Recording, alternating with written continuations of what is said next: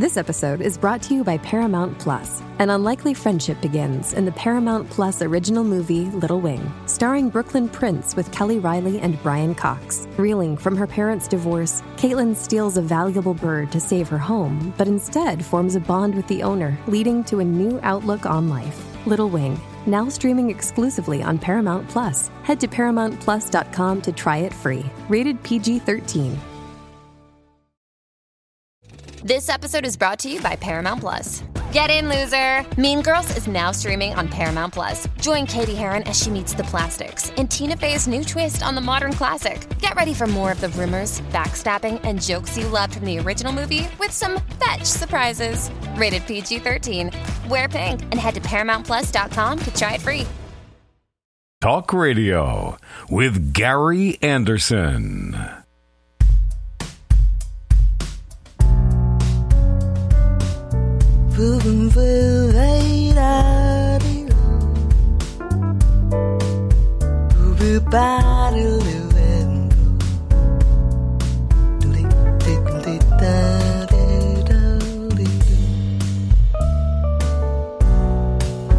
I'm in a city that rocks the night. All the stars gathered on the sky. Sense of love in the air. You can find lovers at first sight.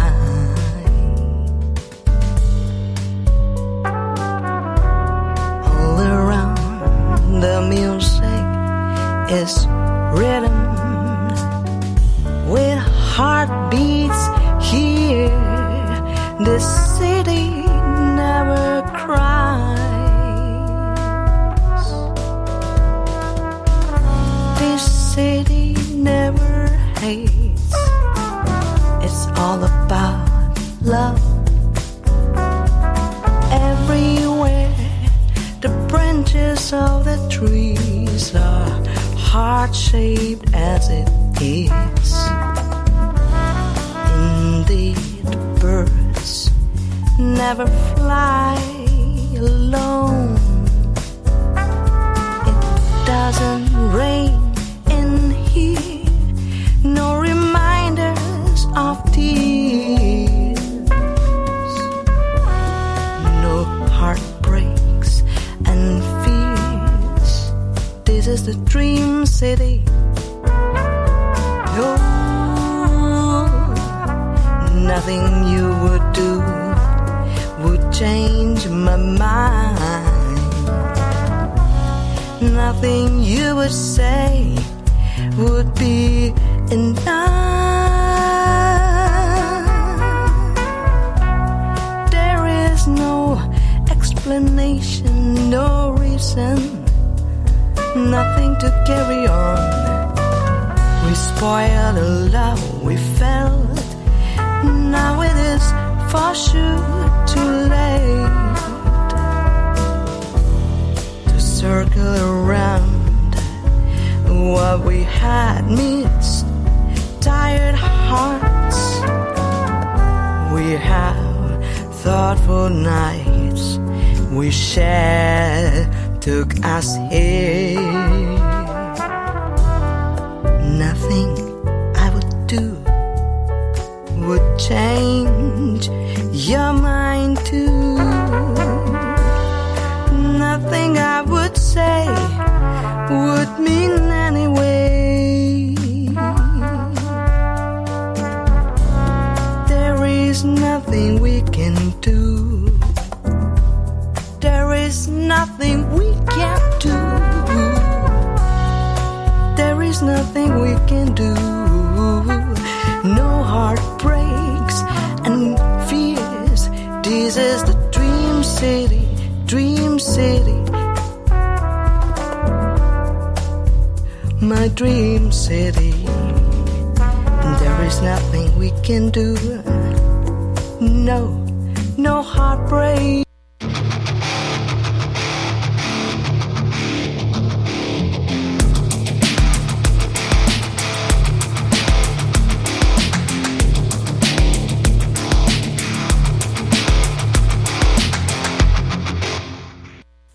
know Night Dreams Talk Radio can promote your product or service, and it will be heard by one of the largest audiences in paranormal talk radio.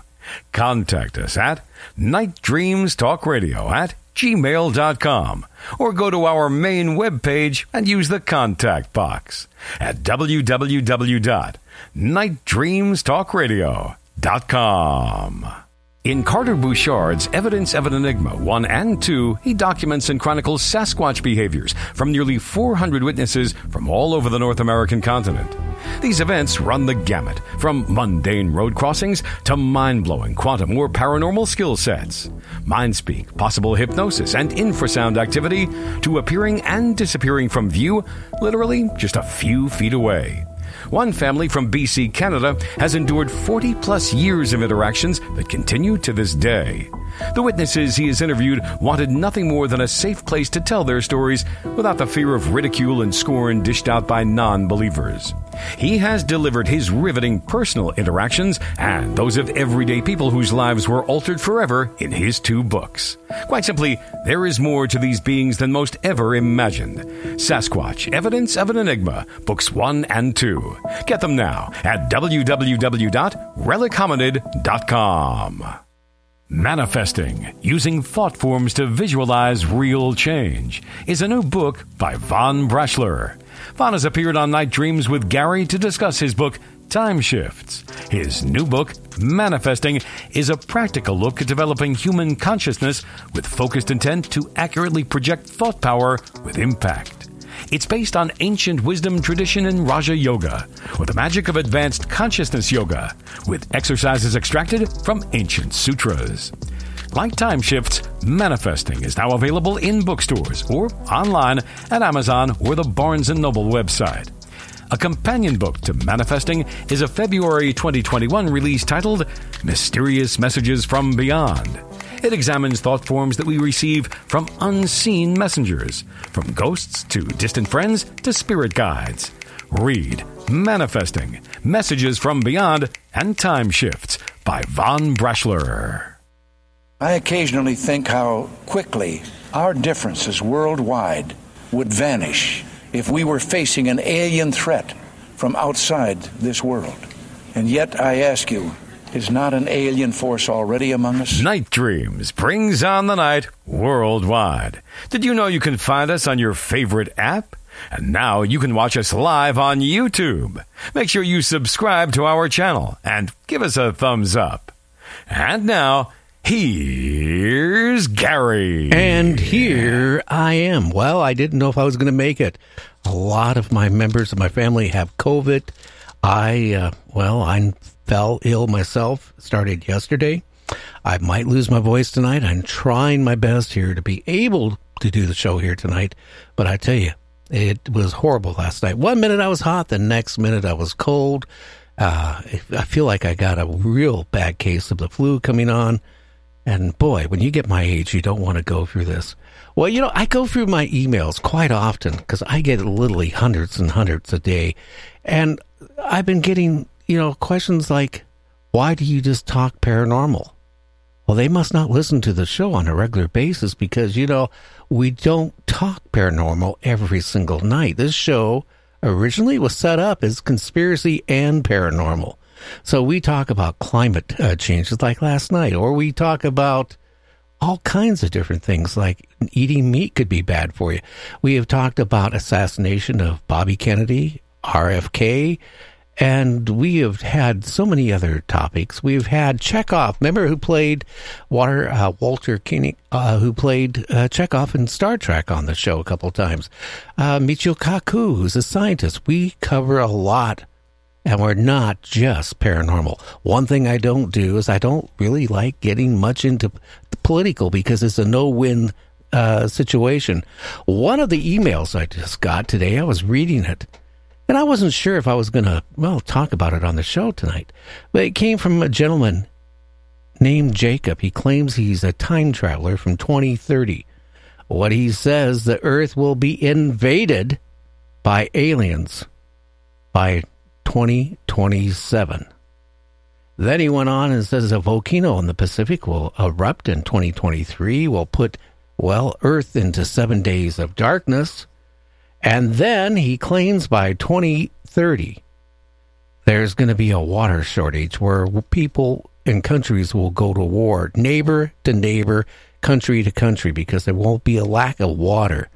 Well, that part might be true. But, again, these time travelers, that was one, it was on TikTok here recently. It had pictures saying this is what the Earth is going to look like.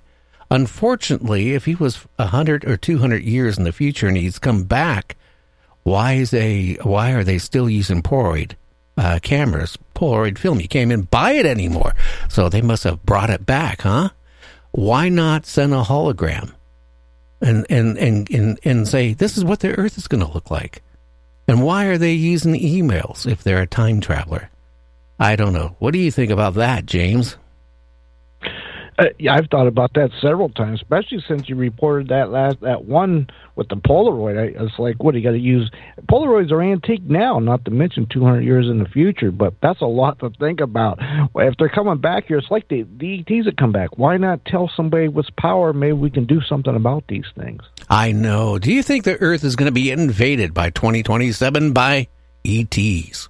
And they're going to disguise the spacecraft as a great big asteroid. Oh, but that would be a pretty good sneak attack. No, there's all kinds of theories that's been floating around there that this is going to happen, false flag and all that with these ETs, but I don't know. I think they wouldn't have to invade. I think they would just have to drop a couple viruses and we'd be all over. Well, we got viruses going on right now, don't we? And that's another thing he predicted was viruses are going to go more rapid, one right after another. And that might be probably true. But, everything he says, all you have to do is just go on Google and there you got it all. Another thing, like holograms and stuff. We talked with John Lear the other day, and he said, he didn't believe these jets slammed into the Twin Towers. He said it was a hologram. And, technology-wise, holograms are really advanced to the point where they look pretty much real. And maybe it was holograms that slammed in the Twin Towers. I don't know, because I don't think we've been told the whole truth. You notice after the aftermath, they kind of the government just didn't really disclose anything about it. And if we want disclosure on ufology, I want more disclosure of what happened with the Twin Towers and a lot of other things that, happen in our country. Anyway, we'll be back with Graham, our guest, here right after this. You're listening to me, Gary, on Night Dreams Talk Radio. Does the Earth have a pulse? A new book by Dr. Michael Rampino entitled Cataclysms, a new geology for the 21st century, explores this question with new cutting-edge research. Rampino and other scientists have found evidence that the Earth actually pulses with cycles of movements of the Earth's plates, episodes of mountain building, changes in climate and sea levels, and even impacts of large comets. Periods of comet impacts and massive volcanism caused severe mass extinctions of life, including the disappearance of the dinosaurs 66 million years ago. These pulses of geologic activity and astronomical unrest seem to recur on a regular cycle of 27.5 million years. The recognition of these periodic cataclysms has the potential for revolutionizing the geological sciences, as Dr. Rampino describes in his new book, Cataclysms, a new geology for the 21st century. Available now on Amazon. Hi, this is Val Von Torn of Metatron Power and Light. You're listening to Gary Anderson and Night Dreams Talk Radio. And you are, and thank you, Val. Now, James, what can you say about our guest? Well, our first guest tonight is Graham Rendell. Now, he is a full-time author on UAPs. He has researched and written on Foo Fighters, which were witnessed in World War II by many pilots, and his research continues to this day. Well, Graham, I want to welcome you to the show, my friend. How are you doing, and what's the weather like in the UK? I have no idea because it's completely dark outside at the moment, Gary. Hello, how are you? I hear you've got COVID, so commiserations on that. I hope you feel well soon. Well, I'm hoping I don't get really, really sick, I tell you that. Well, yes, it's dark out there, but Do you hear rain coming down on you? No, it's perfectly fine outside. I can hear an owl flying around, so it's good hunting weather tonight by the sound of things. Wow. Well, I got to ask you a question. How old were you when you got interested in these flying discs? I was about 8 or 9 years old, so you go back to about 1973, 1974. I was interested in science fiction. I used to read Isaac Asimov. And every day, we rise, challenging ourselves to work for what we believe in. At U.S. Border Patrol, protecting our borders is more than a job. It's a calling.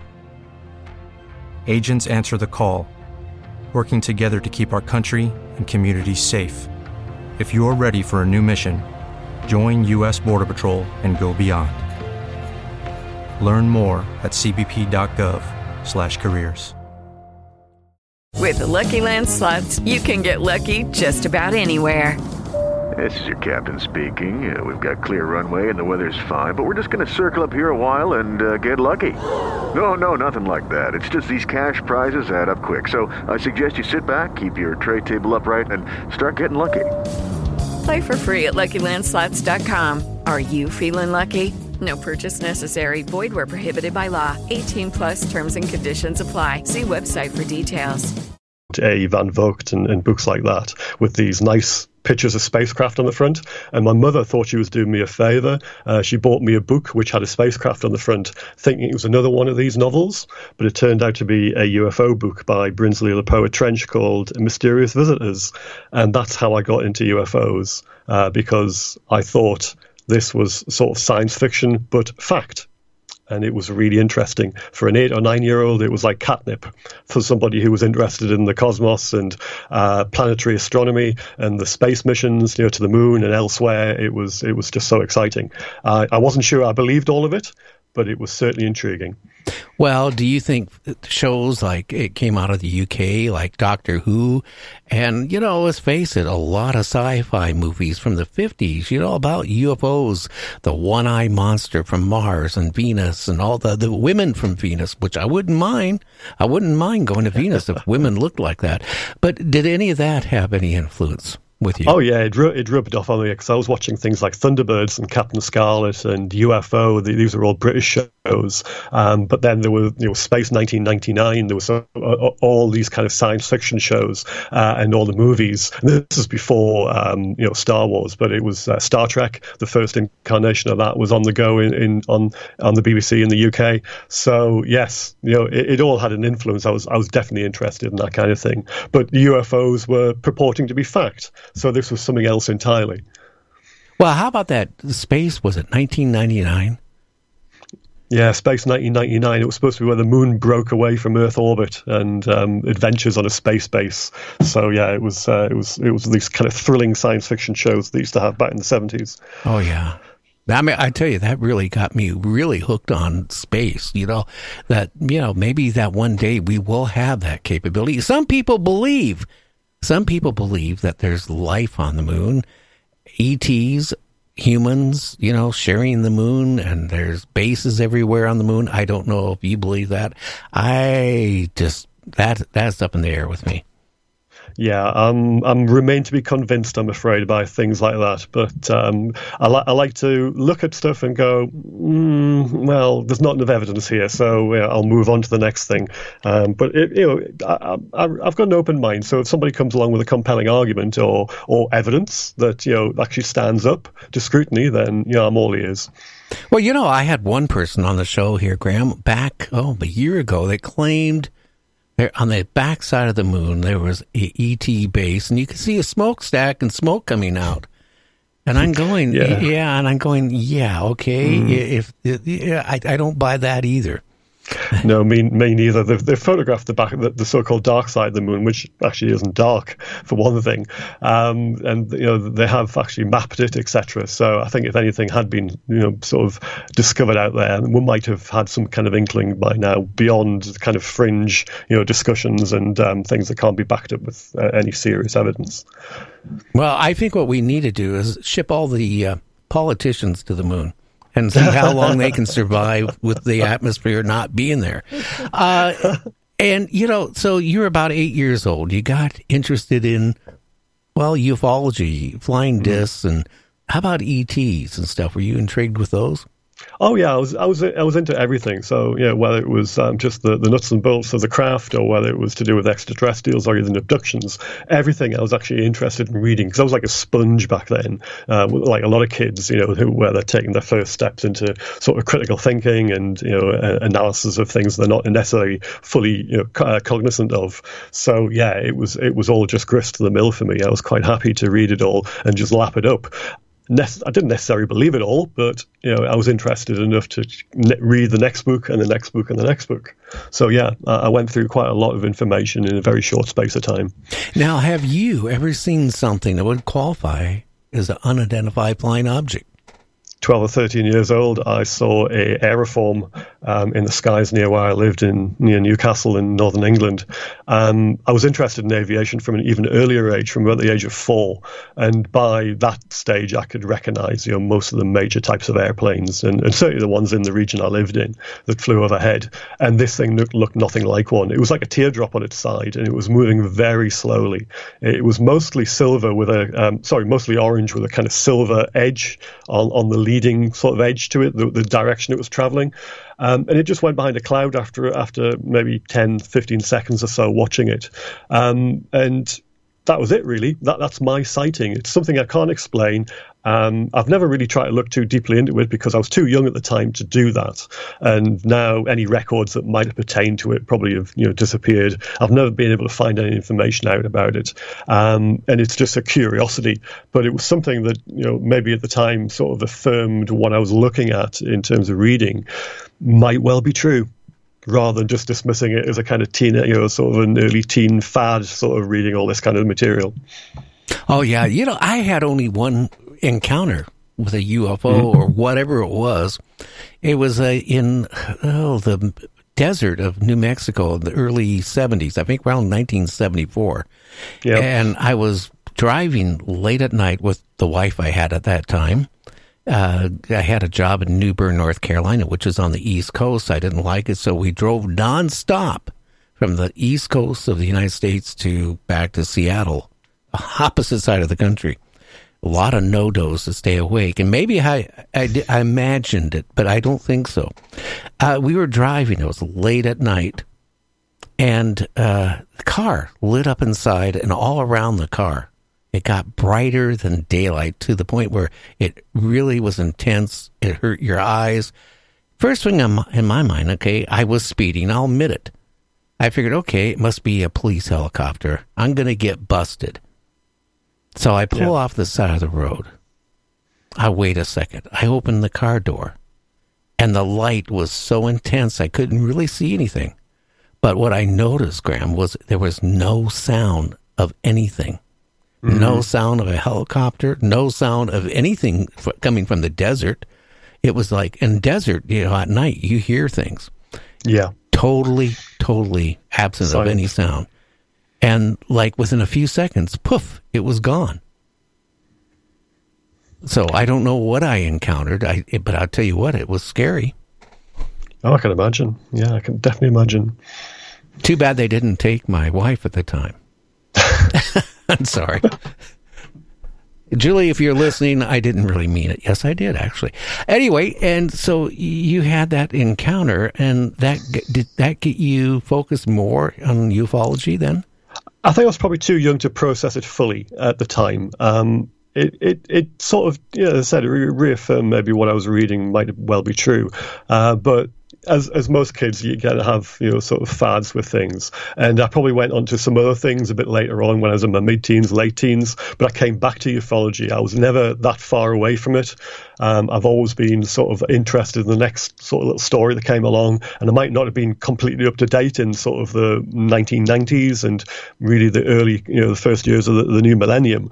But I went back to it and I kept going back and reading more. And then sort of, 5-6 years ago, I started going really back into it. And then, of course, when the 3 videos were released by the US Navy or by other means, and then the US Navy affirmed that they were correct, and the Pentagon affirmed that they were correct. These 3 FLIR videos from the US Navy fighter jets. Then that, like a lot of people, galvanized my interest. It reignited it to the point of where I thought, this might be a time to actually really devote a lot more time. And actually, by that time, which is 2017, I did actually have a lot more time on my hands to be able to look at things in a lot more depth than I was, previously able to do. Well, I watched back several months ago an interview of 2 fighter pilots on that first one about the Nimitz. Oh, yes. Yeah. One was a male fighter pilot. Yeah. The other was a female. Dave Fravor, and Alex Dietrich, yeah. And it was interesting because they said the way that this craft was up at a certain altitude and then it dropped down instantly. There's no way anything we have in technology-wise that could do that. Doesn't sound that way. Certainly, it certainly had them completely perplexed as to the kind of maneuvers it could do. But then again, you go back in history and you find this is a pattern. You'll find that pilots, come across objects and lights, etc., that even the Foo Fighters, they were coming across things where, they didn't understand the capabilities. They were just, way ahead of what they could achieve themselves. Now, the Foo Fighters, too, could some of the pilots got confused because, towards the end of the war, Nazi Germany was coming out with jet craft, different types. Yeah. Could some of that been confused with Foo Fighters? So they were coming out with jets, rocket-powered aircraft, and missiles. All 3 things were under development. But however, when you look earlier in the war, the same sort of things were being seen. So the Foo Fighters, although they're supposed to be a phenomenon which only went from November 1944 to the end of the war, they were actually seen a lot earlier. You're going back to 1942 and even earlier in some instances. And the same kind of things. Now, the jets, the rocket aircraft, and the missiles weren't in development then. And when they were still very experimental. They weren't flown at night. So they can't account for the things that were being seen by not just the Americans, but also by the Royal Air Force. And in some cases, civilians on the ground, during those early years of the war. Yeah, that does make sense, too. Because some of these reported, these craft doing it. Could you imagine you were on a B-25 or a Lancer or a B-17 and you have these things going by you like you're just standing still? But the turns they were making and all that stuff, if there would have been humans in it, they would have been liquefied. Well, that's part of the reason why people don't think that there were anything that the Germans could have concocted, because the kind of maneuvers that they were carrying out, and not just the maneuvers, but the simple stuff like formating on an aircraft and being able to stick with it, even just flying off a wingtip at quite close proximity for an extended period of time. That was actually beyond the Germans' capability, because they were having difficulty with the likes of proximity fuses with rocket engines for their missile development. That's why they never managed to get a surface-to-air missile in development, even though into operation, even though they had something like 50 different types of missile under development during the war. The jet aircraft were not put into service until January 1945 at nighttime as a jet night fighter. And the rocket aircraft that they had were never flown at night because they were too dangerous to fly in the day because of the volatile fuels they used. So there's a lot of things that people have said, these were just the explanations, for the Foo Fighters. There were only missiles or there were jets or the rockets. But when you look at it much more closely, and in the book I've written about the subject, I examine this in much more detail. And, you come to the conclusion that these things cannot and were not the explanation for the Foo Fighters. Oh, yeah. And, again, you mentioned about how unsafe these fighters were. The odds are when they went to land, they had an explosion. So I mean, the Messerschmitt Comet had 2 volatile fuels. I mean, you could put your finger in it, one of them, and it would burn. It would burn on anything on contact with organic, and that included the pilot, of course. But they literally land on a skid. They would take off on a jet trolley on a dolly. So, and then they would rocket up at 12,000 feet a minute. But then the fuel ran out after 7 minutes, and then they glided back to a landing. And sometimes they tipped over on landing. The fuel spilled out. And there was really nasty things happened. So they were very dangerous to fly in the day. They were never flown at night. The jet aircraft were developed, but they had problems trying to fly those at night as well through reflections and too much workload on the pilot. So they shelved it for a while. They tried to build a two-seater jet, but it took ages, and the first ones weren't fielded until March 1945. So, this is really late in the war, but they were seeing these kind of objects much earlier, and not just lights. I mean, the Foo Fighters are generally described as being lights, but early in the war, they were seeing 200 feet long torpedo-shaped objects with lights along the side, or huge disc-shaped objects, or copper-coloured disc kind of apparitions that were fired at by air gunners, especially RAF crews. So there was a lot going on. Yeah. Now, was there any reports, like in Vietnam and even Korea, there was reports, especially in Vietnam, where, the military personnel would open fire on a UFO, for example. Oh, yeah, definitely. I know we're getting towards your commercial break at the moment, but when we come back, I can definitely talk at length about some of those cases if you'd like. I would like to, because, it was interesting, because what I read is that when they opened fire, actually, then the UFO would return fire back. But a lot of the times when they returned fire back, it was with our own, whatever we sent at them would come back towards us. Well, it's a different story in World War II, but there's certainly several cases that I've got in the book about various pilots who... Every day, we rise, challenging ourselves to work for what we believe in. At U.S. Border Patrol, protecting our borders is more than a job. It's a calling. Agents answer the call, working together to keep our country and communities safe. If you're ready for a new mission, join U.S. Border Patrol and go beyond. Learn more at cbp.gov/careers. Hello, it is Ryan, and I was on a flight the other day playing one of my favorite social spin slot games on ChumbaCasino.com. I looked over at the person sitting next to me, and you know what they were doing? They were also playing Chumba Casino. Coincidence? I think not. Everybody's loving having fun with it. Chumba Casino is home to hundreds of casino-style games that you can play for free anytime, anywhere, even at 30,000 feet. So sign up now at ChumbaCasino.com to claim your free welcome bonus. That's ChumbaCasino.com and live the Chumba life. No purchase necessary. VGW. Void where prohibited by law. See terms and conditions. 18+. Gunners who opened fire at these craft or lights, and then what happened afterwards. So yeah, we can definitely talk about that. But there's cases of not just, they're mostly RAF cases or Royal Air Force cases, but they are sort of documented. There is information, and pilots have come forward and the crews have come forward, etc. And there are cases actually in the official squadron records which confirm that these objects were fired at. So it's not just people saying, I fired at it. There are records to confirm this as well. Oh, yeah. Well, we'll touch base with that, and we'll get into it, actually, right after this break. So stay tuned. We'll have Graham right back on. You're listening to Night Dreams Talk Radio, so stay tuned. Does the Earth have a pulse? A new book by Dr. Michael Rampino entitled Cataclysms, a New Geology for the 21st Century, explores this question with new cutting-edge research. Rampino and other scientists have found evidence that the Earth actually pulses with cycles of movements of the Earth's plates, episodes of mountain building, changes in climate and sea levels, and even impacts of large comets. Periods of comet impacts and massive volcanism caused severe mass extinctions of life, including the disappearance of the dinosaurs 66 million years ago. These pulses of geologic activity and astronomical unrest seem to recur on a regular cycle of 27.5 million years.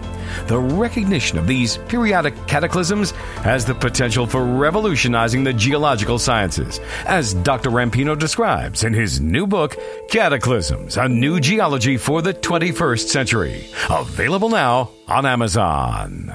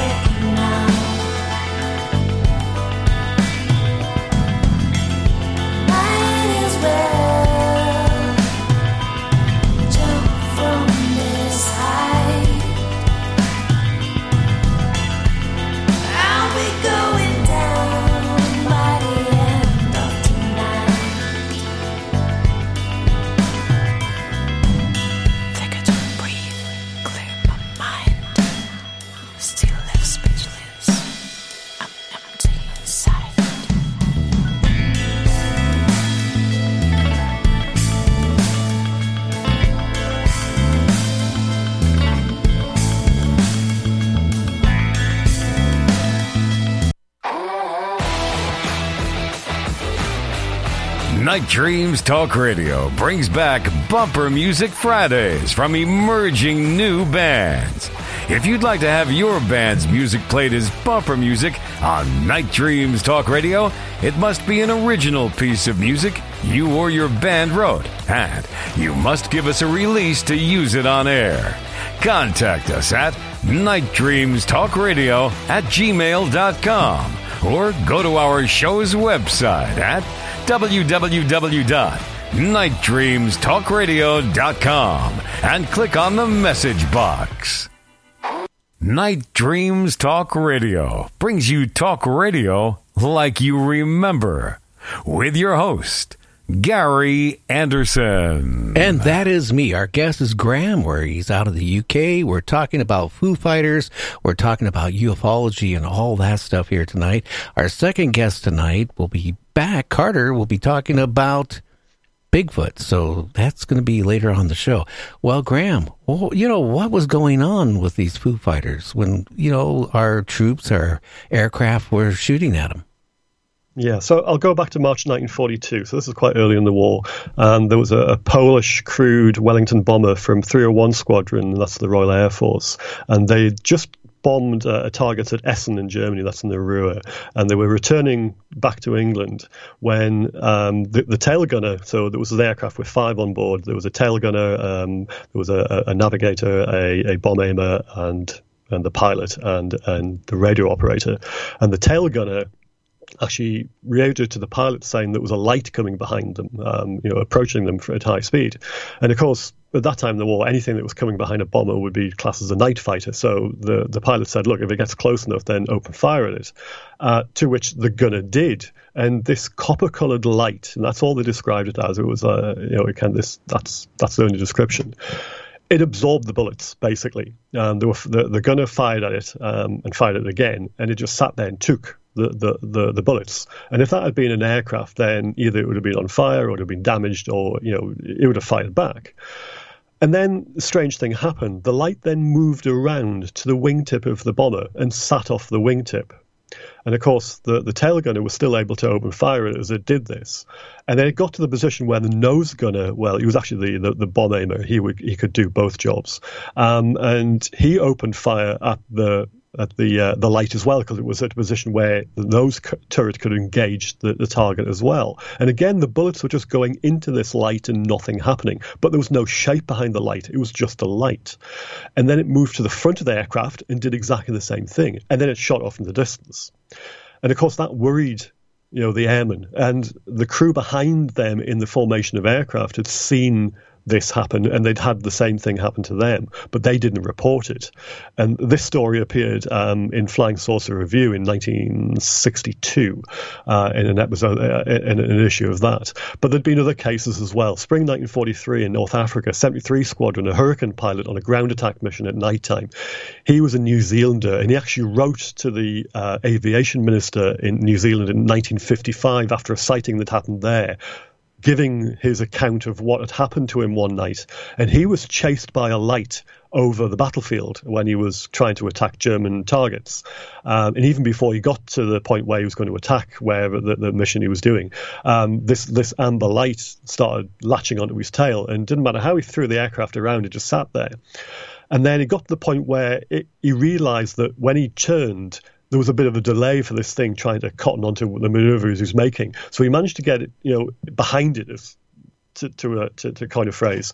And he opened fire at it with 20mm cannon, which the Hurricane he was flying was armed with. But again, nothing happened. The light just, either shrugged them off or absorbed the bullets or whatever. It just sat there, and it didn't matter what he did, whether he tried to evade it or shoot at it. Nothing happened. It just maintained, position off his wingtip or behind him. As he turned back for base, and when he went over the front lines, it sort of dimmed and flew off. But then when he turned back to try and recommence his mission, it was back again. Now, that was nothing like any kind of German weapon back in those days, and this is 1943. So all the kind of super secret stuff still was on the drawing board, more or less. But even the stuff that the Germans had built, nothing resembled this kind of technology. And of course, when you look in the squadron records in 1944, and this is before the Americans started seeing the so-called Foo Fighters. So you're looking at September, October 1944. In certain bomber squadron records, you'll find reports of what they call jets or rockets, which were either creeping up or zooming past aircraft, which were being fired upon by the gunners. And there are lots of reports of these. I found loads when I was researching the book, and they are literally in the National Archives in London, amongst the various records for the different bomber squadrons. So there were plenty of episodes where these things were shot at.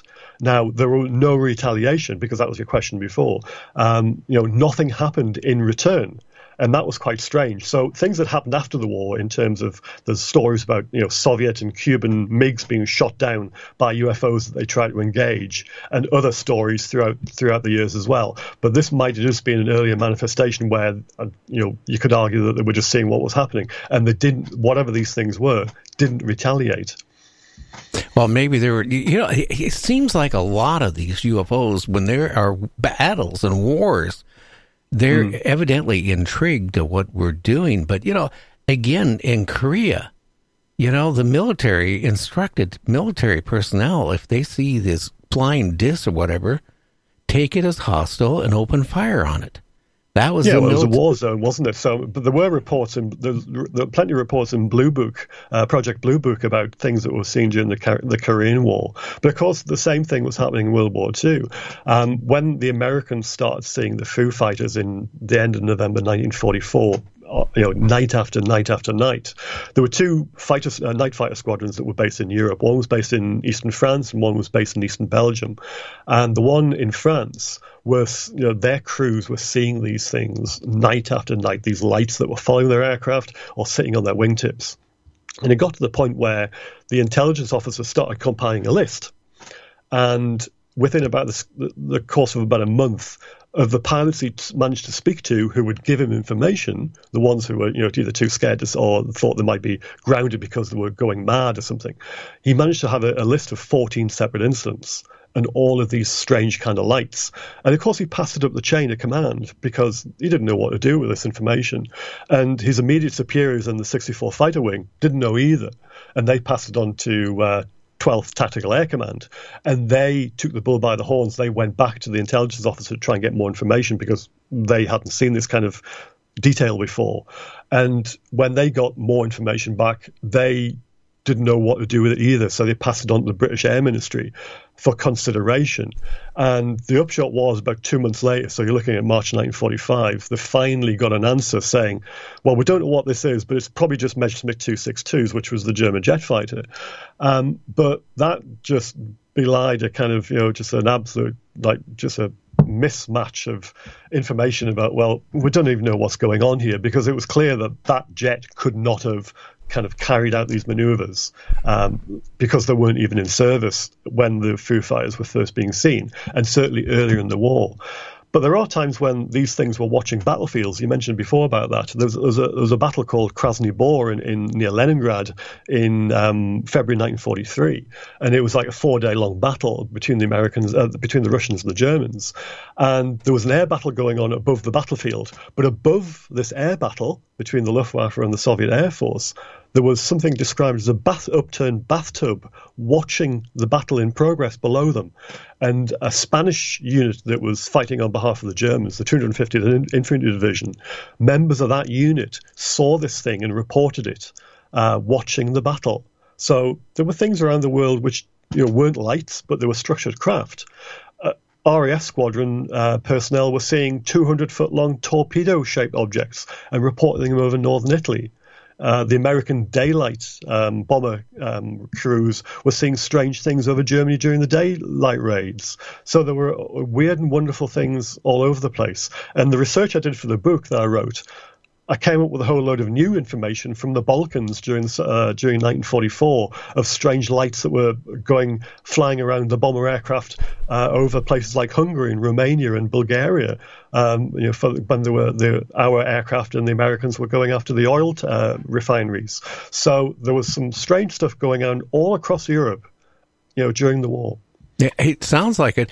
But, I was mentioning again, like in Korea and Vietnam, When we opened fired on them, they retaliated and, caused whatever we were sending to them to come back. Well, that didn't happen in World War II. So, that if that's true, then that was a development from what had happened much earlier on in the 40s. They were being fired on, but nothing was happening. And that's clear in the reports that I've read in the official archives, that these things were fired on occasions, but to no effect whatsoever. Not to the craft themselves, but also not to the detriment of the pilots and the gunners who were firing at them. Well, you think about their technology to get here from wherever they're coming from a portal, parallel universe, or another galaxy and planet out there somewhere. Their technology would have to be so far advanced to be able to get here and to handle, everything from whatever out there. I don't think bullets or anything like that is going to, it's like, getting a spit wad and shooting at them. It's not going to do anything. Well, if you accept that these things are from somewhere else and sort of piloted or controlled by something else or somebody else, then yes, that must hold water. That they must be so advanced that they're invulnerable to our kind of technology. I don't go as far as trying to ascribe any kind of agency or motive or identity to these things. Hey guys, it is Ryan. I'm not sure if you know this about me, but I'm a bit of a fun fanatic when I can. I like to work, but I like fun too. It's a thing. And now the truth is out there. I can tell you about my favorite place to have fun. Chumba Casino. They have hundreds of social casino style games to choose from with new games released each week. You can play for free anytime, anywhere. And each day brings a new chance to collect daily bonuses. So join me in the fun. Sign up now at ChumbaCasino.com. No purchase necessary. VGW. Void where prohibited by law. See terms and conditions. 18+. Hello, it is Ryan, and I was on a flight the other day playing one of my favorite social spin slot games on ChumbaCasino.com. I looked over at the person sitting next to me, and you know what they were doing? They were also playing Chumba Casino. Coincidence? I think not. Everybody's loving having fun with it. Chumba Casino is home to hundreds of casino-style games that you can play for free anytime, anywhere, even at 30,000 feet. So sign up now at ChumbaCasino.com to claim your free welcome bonus. That's ChumbaCasino.com and live the Chumba life. No purchase necessary. VGW. Void where prohibited by law. See terms and conditions. 18+. It's because I simply don't have enough information to do so. I just know it was a tangible phenomenon and something that can't be explained by German technology. I mean, for one thing, people who say, well, they were just German technology, they forget that the Allies and the Russians poured through German technology, aviation, aeronautical, and other types of technology at the end of the war.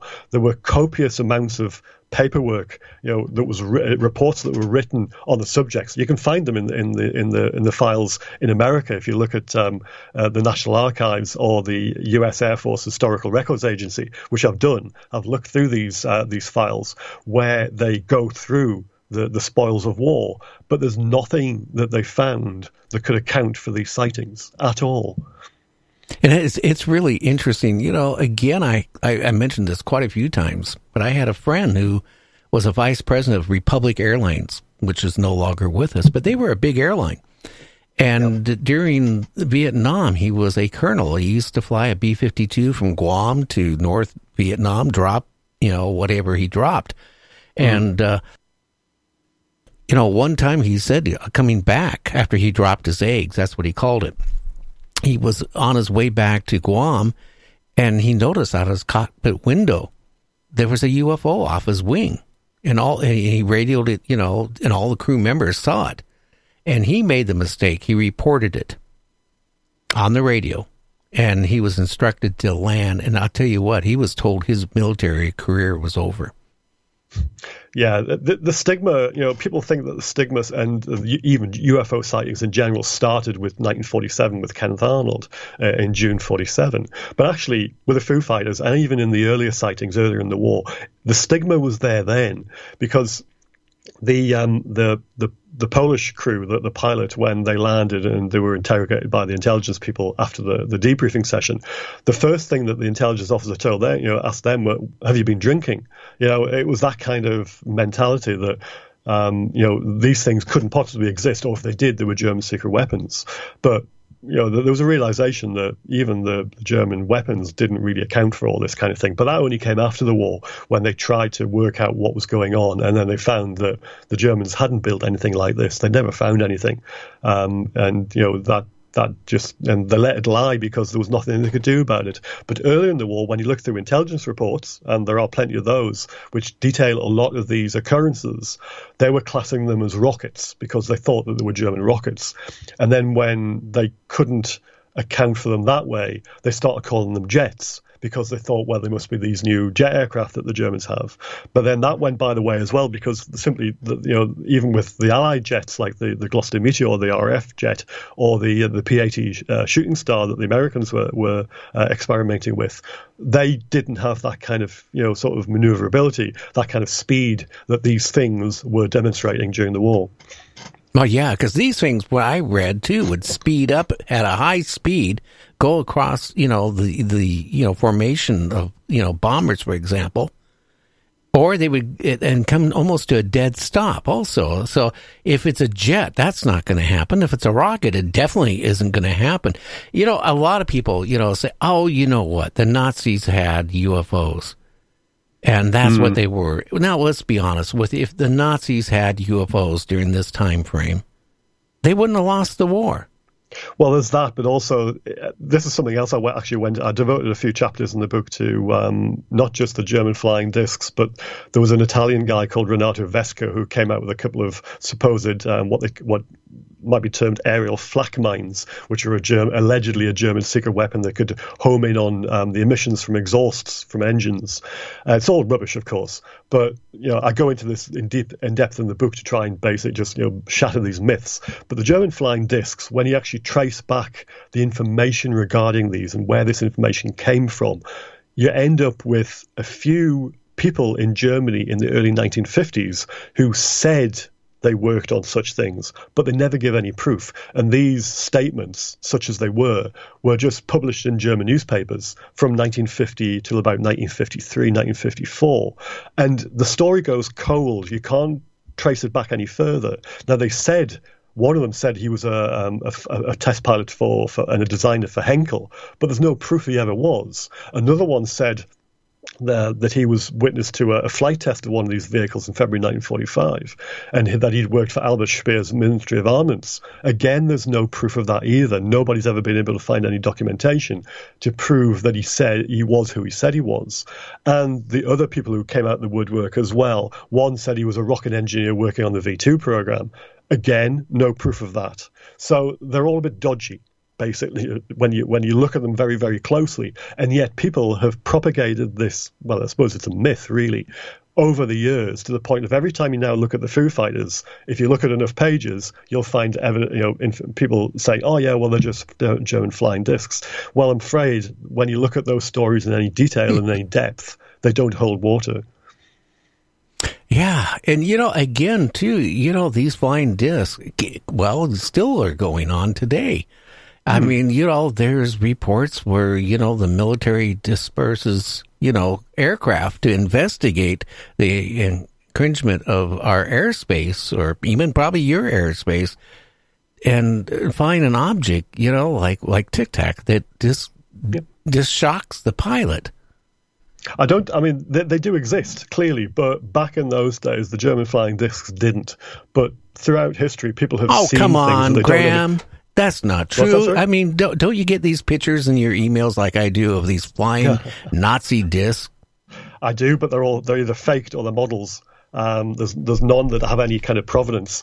Unfortunately, it's the same as the Foo Fighter photographs. There are a lot of Foo Fighter photographs, mostly from the Pacific Campaign, but they've got no kind of context with them, so you can't tell where they were taken, why they were taken, and who took them, and when. So you've got very little to go on, and there's nothing that stands out to me as being anything strange yet. But in terms of the written accounts and the reports, definitely. I mean, I wouldn't have written a book otherwise to say that this phenomenon, whatever it is real. But in terms of the things that other people have come out with, in recent years, trying to pass off certain pictures. I mean, there's one famous one where there's a picture of some B-17s in formation allegedly over Germany with these three lights around them. Now, I found the original photograph from the 384th Bomb Group, which is the photograph that fake is based on. So you can tell in certain circumstances that people have tried, to pull a fast one. And there are other pictures which I've seen which people have said, oh yeah, here's here's a picture of a Mustang with these lights around it. But it's got what look like bazookas under its wings. Well, they never flew with those kind of weapons. So, there's a lot of fakes and a lot of forgeries and a lot of people trying to sell people snake oil out there. But when you get past all that, there's definitely a phenomenon there. It's just there's a lot of baggage around it as well, unfortunately, like ufology in general.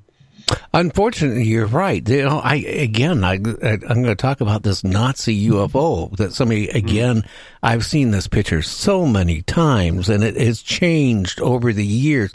Blame it on digital technology, because it's so much more easier to fake an image now, and with programs out there, they have really advanced. So, but you can still always tell they're fake. But this one picture that I got this week from somebody, he said, here's proof that these UFOs existed. Here, look at it. There's all these Nazi officers all around it looking at it. And I go, I know which one you mean. Yeah. And unfortunately, I've seen that same picture with the Nazi officers right there, without the UFO there. I mean, exactly. Somebody dropped it in. Yeah, that's what happens. I mean, that picture, that service in the 1990s, if I recall, and even then, you look at it and you just think, that's suspect. I'm sorry. So it's, I've never found one yet that actually, that I don't go, sorry. But someone might send me one tomorrow where I go, okay, that one definitely doesn't, that does intrigue me. But I've yet to see it, I'm afraid. Well, what is going on in your country? Is there any movement to try to get disclosure? Right. So I belong also, when I'm not writing, I belong to a group called UAP Media UK, and we advocate for, well, not just disclosure, but a transparent kind of dialogue between government and the public, but also to try and get journalists on board to try and, come up with credible stories about UFOs and open a debate and a conversation, and just for the public at large to inform rather than the kind of sensational reporting and the clickbait reporting that's going on at the moment. So, I'm part of that effort, but not only do we do that, but we support efforts in the United States regarding contacting people like congressmen and other elected sort of officials to try and get the conversation going in the public, but also to put pressure on officials and lawmakers for more transparency on the UFO, or UAP as it's called now, the unidentified aerial phenomenon, on that issue. And of course, that's come out of the 2017 Pentagon videos and all the kind of added impetus that's come out of that. I just don't feel we're going to get the disclosure that a lot of people want. I think we're going to get more disinformation than we're going to get disclosure. And, I was just talking to somebody, Graham, and recently, and they said, well, gee, look at all the new talkings in the Congress and Senate. They created all this stuff. And I said, but this has been going on with the Congress and Senate reviewing this stuff for decades. They've had special committees. Yeah. I think the difference is this time around. I mean, again, it sounds like reinventing the wheel, and these things do come in cycles. But I think this time around, there's more of an impetus in terms of the public not prepared to take what the politicians say at face value. You have social media nowadays, which you didn't have when you had the, like say Gerald Ford trying to push for congressional hearings, or when Blue Book started. People still had only telephones and letter writing back then, so it wasn't as immediate, and people could get away with a lot. And I think nowadays there's a lot more scrutiny, and things are quite instant nowadays, and people are quite happy to do grassroots kind of advocacy and putting pressure on senators. There's two things called the Big Phone Home. I'm not sure if you're aware of that. That's come out of Los Angeles by a guy called Luis Jimenez on a YouTube channel, and he had lots of people in the UFO community together on an 8-hour kind of telephone kind of thing, and people were phoning and emailing their senators and their congressmen and all the rest of it to try and push this issue over the course of a day. And it may have got some traction, but that was certainly before all this stuff with the National Defense Authorization Act, and it led up to that. And it was just making sure this issue is in the minds of people who make the decisions. Now, you couldn't do that years ago. Yes, you could write letters to people, but it wasn't as you couldn't get as many people together in a short space of time to do things. And I think that's important nowadays. It might not get the desired results, but it seems to be slightly better than what we've had in the past. Well, that's the whole thing. And if they do give us information, let's say they do, are they going to tell us the truth? Well, we don't know that. I mean, that's the the $64,000 question. But anything is better than nothing, and we don't have to accept it at face value. But if we get information from them, then it's a start. He asked about here in the UK. We get nothing. The Ministry of Defence in the UK, their mantra is, there's nothing happened for 50 years, so we're not interested. That's the upshot, basically. And yet we know that things happen here.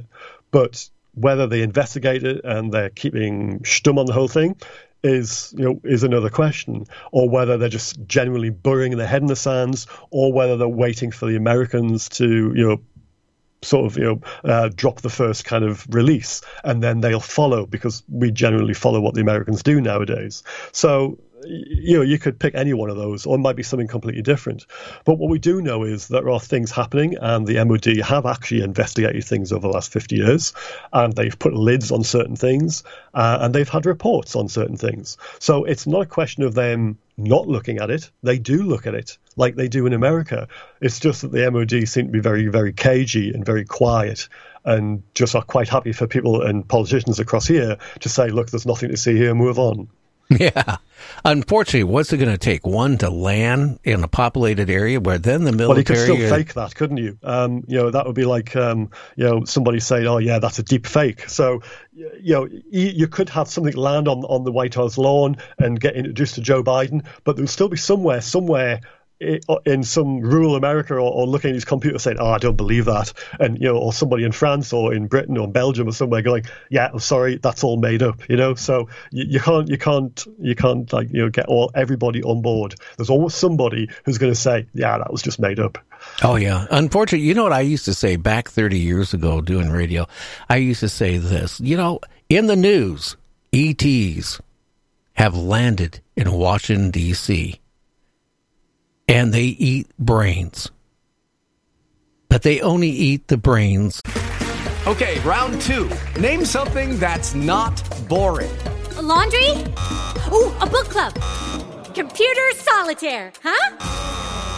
Ah, oh, sorry, we were looking for Chumba Casino. That's right, ChumbaCasino.com has over 100 casino-style games. Join today and play for free for your chance to redeem some serious prizes. ChumbaCasino.com. No purchase necessary. Void where prohibited by law. 18+ terms and conditions apply. See website for details. Hello, it is Ryan, and we could all use an extra bright spot in our day, couldn't we? Just to make up for things like sitting in traffic, doing the dishes, counting your steps, all the mundane stuff. That is why I'm such a big fan of Chumba Casino. Chumba Casino has all your favorite social casino-style games that you can play for free anytime, anywhere with daily bonuses. That should brighten your day a little. Actually, a lot. So sign up now at ChumbaCasino.com. That's ChumbaCasino.com. No purchase necessary. VGW Group. Void where prohibited by law. See terms and conditions. 18+. Of politicians. So don't worry, they'll starve to death within 3 days.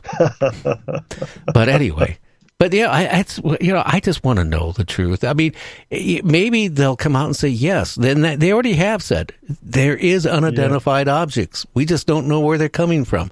And at least we already know that. We know there's unidentified flying objects. Yeah, we don't know where they're coming from. I want to know if they're off-world or on-world. That's all I want to know. I mean, in terms of disclosure, big D disclosure, the things landing on the White House lawn, I'm not entirely sure that's going to happen, because I think if that was going to happen, we would have had that by now. Unless, of course, it happens tomorrow. I think we'll get a little D disclosure. I think we'll get this kind of constant drip feed of information. And what it may not lead to, like, the big D disclosure, but I think we'll get to a tipping point at some stage in the future.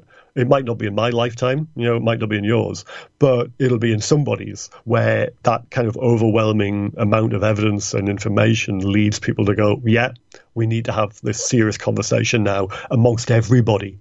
Or whether something happens, like you mentioned about your time-traveling friend, allegedly in 2027, that they tip that everybody's hand and they land somewhere, and everybody goes, okay, yeah, it is happening. Yeah, who knows? How can they find your latest book? So they can look on Amazon. So if you look for me, Graham Rendell, on Amazon, you'll find it under UFOs Before Roswell, European Foo Fighters, 1940 to 1945. So that's the title of the book, and that's where it's available. It's available as ebook, paperback, or hardback. Well, great. I want to thank you, Graham, for coming on because, again, we could have had you on for another half an hour, and I wish we would have because there's more things to this to talk about. But I do appreciate you staying up late or early in the morning and coming on the show, my friend. Oh, thank you, Gary. If you ever want to talk to me again, you know where I am, so it's not a problem. I've enjoyed my conversation with you. Thank you very much. You take care. Cheers. And we'll be right back right after this. You're listening to me, Gary, on Night Dreams Talk Radio. Take a journey of adventure and discovery for the enigmatic giants of the forests. Read On the Trail of Bigfoot by Mike Dupler. The author himself describes it this way. Having found possible Sasquatch evidence, namely trees driven into the ground upside down, thought to be territory markers, led me to investigate this creature in my native Ohio. Several years and many forays into Bigfoot territory, I have found incredible evidence, which inspired my book, On the Trail of Bigfoot. Bigfoot is alive and has many fantastic abilities. The evidence is out there for all to see, but you need to know what to look for. My book will inspire those who have answered the call to seek this elusive creature, the Bigfoot. The truth is out there. Read On the Trail of Bigfoot by Mike Dupler. Available now at Amazon.com, BarnesandNoble.com, and IndieBound.org. Meet the Totally Ninja Raccoons. 3 raccoons who become ninjas because they already have the masks. The Totally Ninja Raccoons books are short adventures with quick chapters, specially structured to encourage reluctant readers. Each book has the Totally Ninja Raccoons encountering a cryptid. The monsters are presented in a fun, not so scary way. I said not so scary! Readers are encouraged to do their own research and make up their own minds about the possible existence of Bigfoot, the Jersey Devil, aliens, and more. The Totally Ninja Raccoons are available on Amazon or at your favorite bookstore. You can buy autographed copies direct from the author at kevincoolidge.org. That's kevincoolidge.org for the Totally Ninja Raccoons. Are you searching for deeper answers when it comes to experiences with the Sasquatch and other cryptids? One man who seems to be taking that deeper dive is Ron Moorhead. His incredibly clear, scientifically vetted Bigfoot Sierra sounds will send shivers. In addition to these recordings, he's written 2 books. Voices in the Wilderness, which is the chronicle of interactions that went on for years up in the Sierra Nevada mountains, and then his latest, The Quantum Bigfoot, where he bravely goes where others fear and takes it head on, again, backed by science. The disappearing tracks, the pixelated images, and the screams in the dark.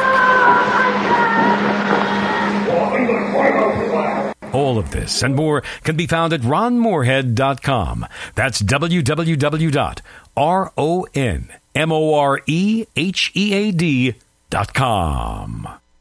Are you into the paranormal? Then you have found the right place. Night Dreams covers the topics you want to hear.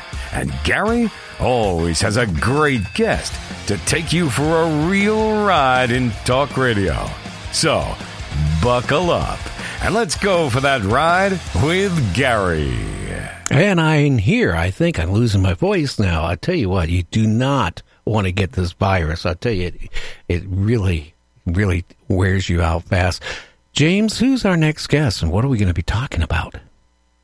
Well, our next guest is Carter Bouchard, and he has been an investigator for BFRO for the last 11 years. He has interviewed over 350 people, and he has published over 100 reports on Bigfoot encounters. Carter is also an author and is a boots-on-the-ground investigator. Well, Carter, welcome back. How are you doing, my friend? Pretty good, Gary. As long as you lose your voice and not your mind, all is well, just so you know.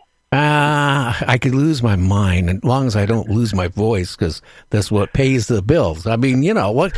I couldn't get any more flakier than I already am. So, you been staying out of trouble? Pretty much, yeah. You know, hiding at the house, writing books, and doing research, taking calls from people that are just out of their minds with stuff going on all around them. Well, Crazy. Do you have any cool reports you can tell the listeners of some of the new sightings that you might have got? Oh yeah, I've got a plethora of those. Just depends on where you want to start. I've got a gentleman in Canada that contacted me about a year and a half ago when he heard me on a podcast and nobody else would talk to him, or not for very long anyway. And he and his father, who has passed about 6-7 years ago, have been having Sasquatch interactions for 45 to 50 years. Wow. And it sounds quite similar to the 50 Years of Bigfoot from Janice Coy Carter, but his weren't as often as theirs, where his would go on for a day or two or three or four, maybe up to a week, then it would stop for a couple, 2-3 months, maybe for a year up to, and then it would start over again. And but it was never ending. It was always a surprise, waking up every morning, going to bed at night, and not knowing what was going to happen, and knowing that he had no control over what was going to happen. So it's just fascinating stuff. I've got people calling me left and right with paranormal / quantum type events with the Sasquatch beings, much like Ron Moorhead, and Ron was kind enough to do commentary on my first book, and actually I did an interview with him not too long ago. So he and I are on kind of the same path, same track, just bizarre stuff. I don't know, where do you want me to start? Let's start off with the bizarre stuff, then we can get into the more serious stuff. Okay. Well, my guy up in Canada, he has, back in the 70s, I believe mid-70s, late 70s, he was on a tree planting crew up in British Columbia. So, and according to him, the Canadian government's not been really adept at repairing the lumbering and cutting down of trees. So he was on a tree planting crew that was taken up into the deep woods, 12 men. They split up into 2 groups, and his group was let off in this one little area that had a clearing, and they had their trees, little saplings, and they took them in pouches on their shoulders, and they were going out planting trees. And the other 6 gentlemen ran up past them. They went over this big, long hill and back up into the deep woods, because they were all macho hunters, and they wanted to see if they could perhaps encounter some game to maybe go, hunt later on. So my guy and the 5 other gentlemen he was with, they saw hundreds and hundreds of bear footprints in this area they were supposed to start planting. Is about a 35 by 50 yard square area. Now, I could ask you a question. Carter, are these type of bear the type who would like to have lunch with these guys? Do I have lunch with them? No. The guys out there planting, the trees with all these barefoot, footprints in the ground. Were those the type bears that would have liked to have lunch with that crew? Yeah, type of bears like in barefoot human-like prints. Well, they would like to eat the crew members. Yeah, they would probably attempt to. I think they attempted to with the 6 guys that went over the hill. I'll fill you in on that in a second. So they're walking around and they're seeing all these prints that were anywhere from 6 to 8 inches to 22, 24 inches, all over, hundreds of prints. And there were trees that had been eaten, and there was saliva dripping from these trees. So the Sasquatch were there just moments before their crew van pulled up, and they interrupted them.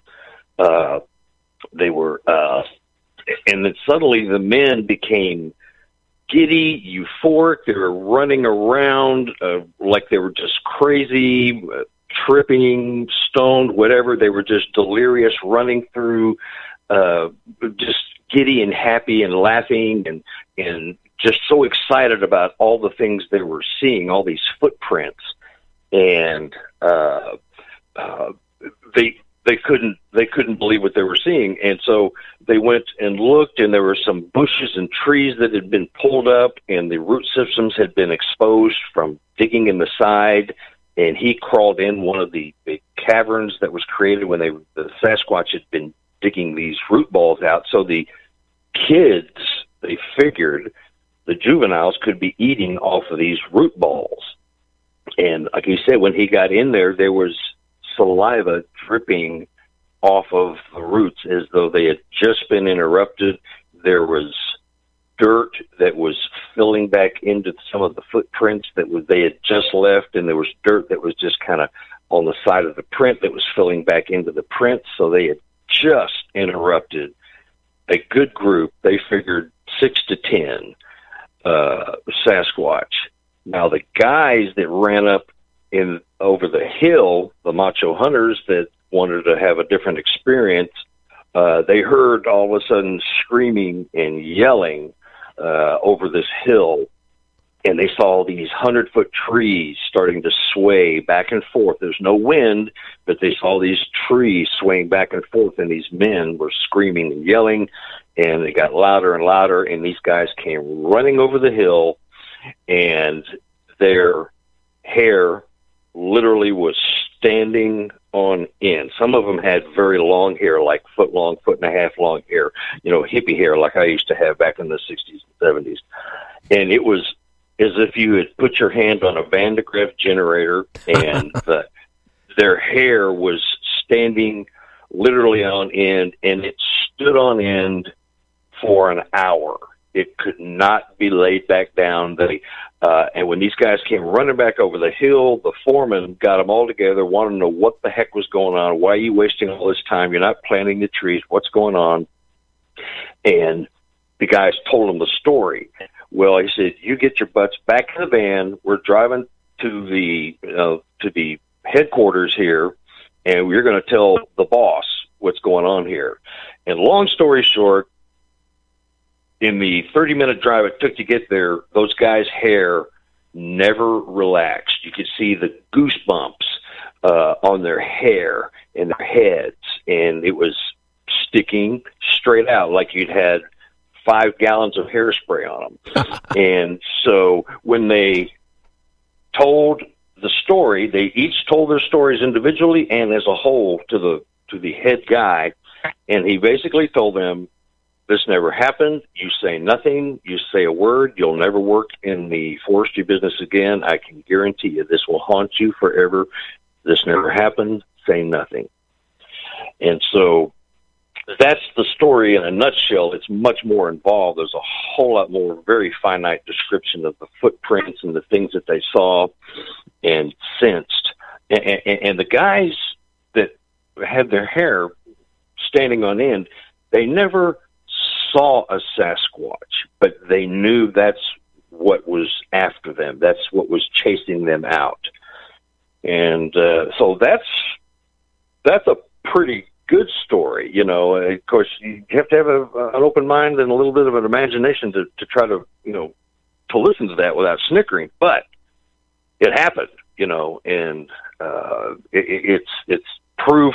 I won't say proof, but it is an example of you say nothing or you will never work in this field again, just like they used to say in the UFOs with airline pilots and military people. This didn't happen, you didn't see it. If you want to say something, you're out of a job. Well, can you imagine, though, the skin to tighten up that much? They would have had to been so terrified. I mean, let's face it, when you hear a Bigfoot scream close up, it scares you. Yeah. I've heard it, yeah.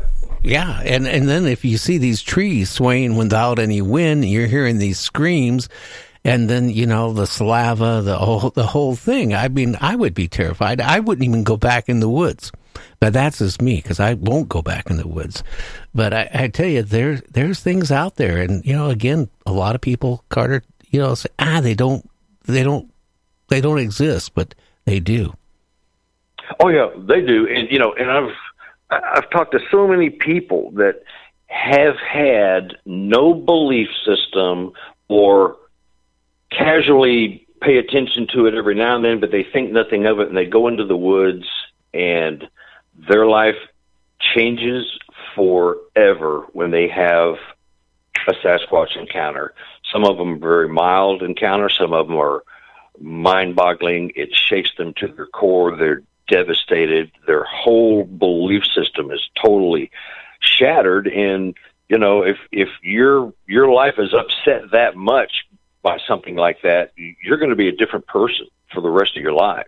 And I've talked to a lot of people, and some of them break down. I mean, they're definitely affected and devastated by some of this stuff, especially when it gets into the paranormal quantum type stuff. So, well, you know, here's the thing. You know, I've known people that claimed when they go out in the woods, they could sit there and in their mind and manifest a Bigfoot. And then the Bigfoot would talk to them and send orbs to them back and forth. I don't know if I buy that because, you know, my experience of what I seen was flesh and blood, and I didn't get any orbs. I got screamed at, I got chased, and I got the smell. That's what I got. And plus, I went home with a damaged car. Mm-hmm. Well, that would be... number one would be the eye of the beholder. Number two, I think these creatures, and I don't want to call them creatures, they're beings. I believe them, you know, like you, I believe them to be flesh and blood, but I think they operate maybe on two different planes. You know, if they're interdimensional and can change your vibrational frequency, then they can operate in both planes. They can, you know, on terra firma, Earth, they can operate within our physical scientific system, and they can operate in the system that we maybe just don't understand or don't believe they have right now. And I think some people are chosen to interact with a little deeper than others. Some just want to run you out of the woods and get out of my house and get out of my place and run you off, and others do want to establish some kind of communication. I used to be the flesh and blood guy until I saw one just kind of vanish on my thermal camera one night when I was leading an expedition for BFRO here in Missouri, and that changed it all. I mean, it changes everything. I can't explain it necessarily, but it happened. I saw it. It's my reality. You can't take it away from me.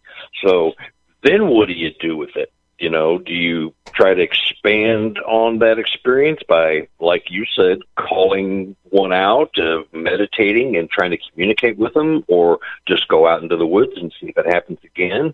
And it's a confusing situation to be in. Absolutely, for sure.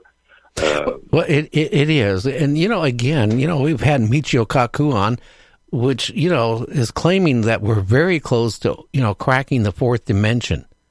And if we crack the fourth dimension, that means then things that we think are impossible, like ghosts, could actually be, you know, entities from another dimension that we classify as ghosts. And portals would exist in the fourth dimension. So maybe these creatures can travel. Maybe they don't have the technology, but maybe they have the ability. Maybe they're in between dimensions. I don't know.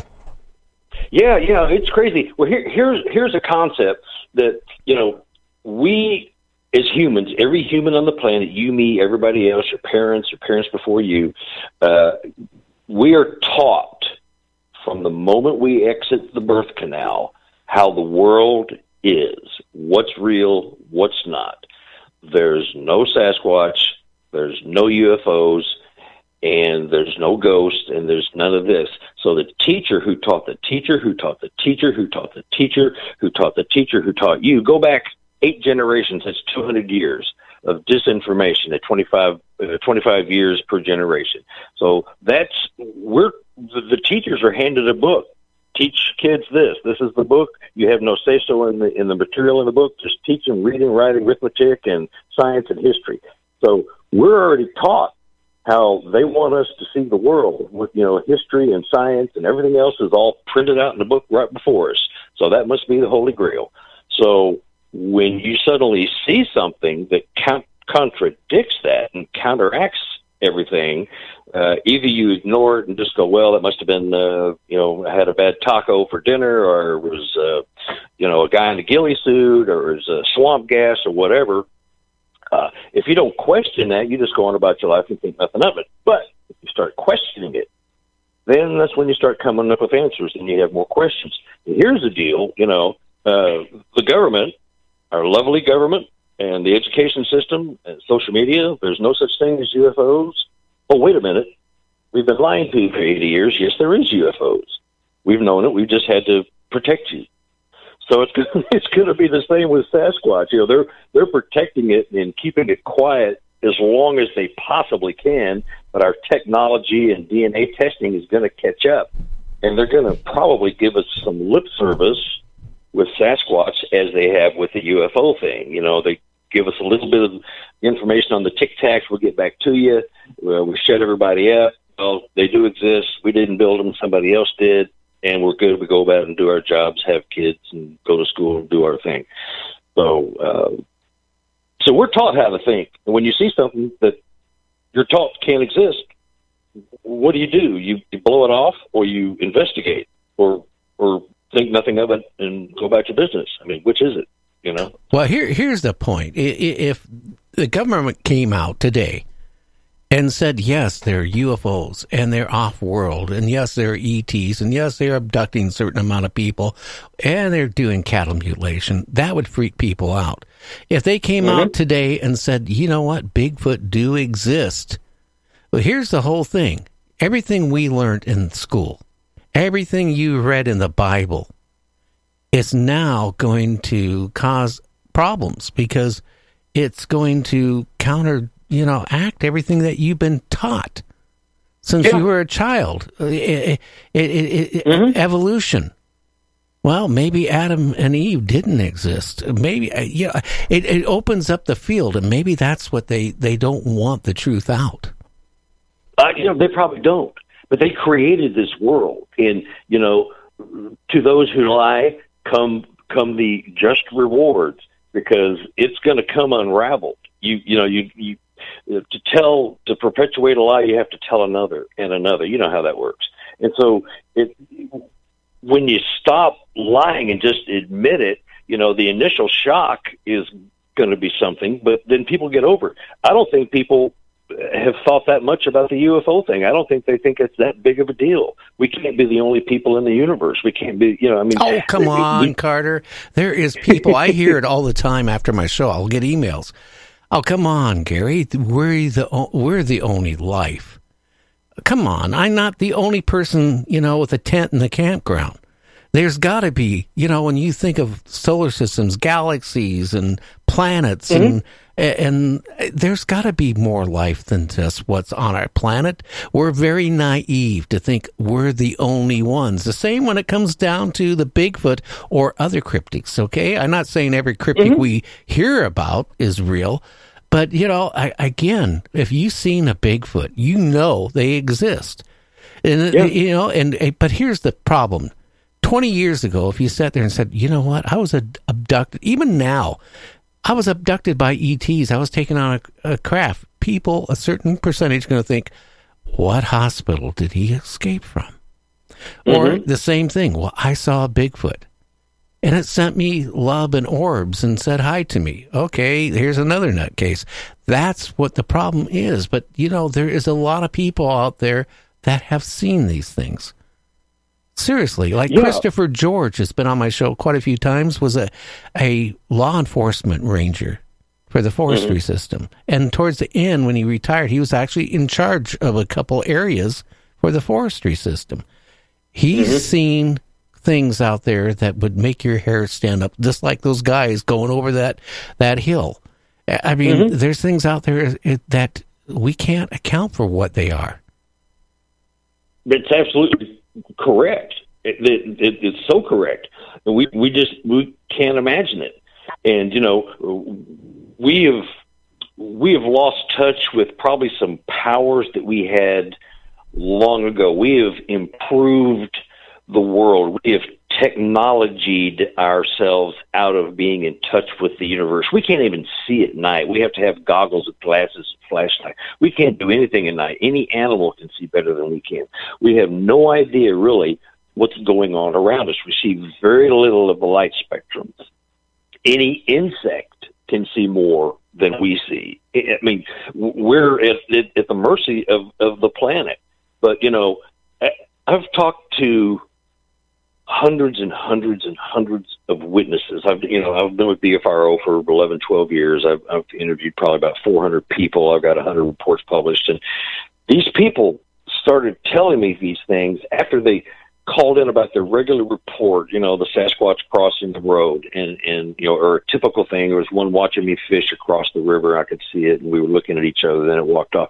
You hear those reports all the time, and they're impressive, but they're, you know, we're kind of jaded. They're not as dynamic as they used to be until it happens to you. But at the end of this conversation, these people will go, now, if you got some time, I want to tell you something you're probably not going to believe. And so I'm going, okay, you just told me about an encounter with a creature that most say does not exist, and now you're going to tell me something I'm not going to believe. So go for it. And these people have started telling me of these esoteric, abstract events, you know, mind speak, cloaking, disappearing, things of that nature. And what do you say to that when person after person after person who doesn't know the other people, they don't want their name out, they don't want any money or publicity, you know, I put them in my books, but all their names are fictionalized, as are their locations. But they want nothing. They just want to get it off their chest. They've been devastated. And they're carrying this around, you know. Well, Carter, you know, it was many years. My encounter was in the early 2000s. I kept my mouth shut because when I came home and had to explain to my beautiful wife what happened to her new car, and she, till this day, she doesn't believe me. I mean, that's the type of thing, when you sit there and say, oh, I had an encounter with one of these things. Sure. What were you smoking? What were you drinking? I know what I saw. I know my friend who's a medical doctor. He was with me. He was terrified because he was just opening up his first medical practice after, you know, he did his internship, and his father and his brother were fronting him the money for this, you know, medical clinic in Puyallup, Washington, and he was scared. The first thing, when we were so shook up, we cut our trip back short. I mean, after that encounter, we're going home. Judy was boring. Hello. Then Judy discovered ChumbaCasino.com. It's my little escape. Now Judy's the life of the party. Oh, baby, mama's bringing home the bacon. Whoa, take it easy, Judy. The Chumba life is for everybody. So go to ChumbaCasino.com and play over 100 casino-style games. Join today and play for free for your chance to redeem some serious prizes. ChumbaCasino.com. No purchase necessary. Void where prohibited by law. 18 plus terms and conditions apply. See website for details. Tax day is coming. Oh, no. But if you sign up for Robinhood Gold's IRA with a 3% match, you can get up to $195 for the 2023 tax year. Oh, yeah. Sign up at Robinhood.com/boost by tax day to get the biggest contribution match on the market. Subscription fees apply. Investing involves risk. 3% match requires gold for 1 year from first match. Must keep IRA for 5 years. Robinhood Financial, LLC, member SIPC. You know, we just didn't do what we were going to do. And we had a good friendship, but because of what we encountered, we came to the conclusion we can't talk to each other anymore. Because if we talk and stayed friends, we're going to end up slipping the beans. In his case, who's going to go to a medical doctor who claimed he was chased and almost killed by a Bigfoot? A lot of people probably not a lot of people. A lot of people aren't going to be knocking on his door to, you know, be checked over.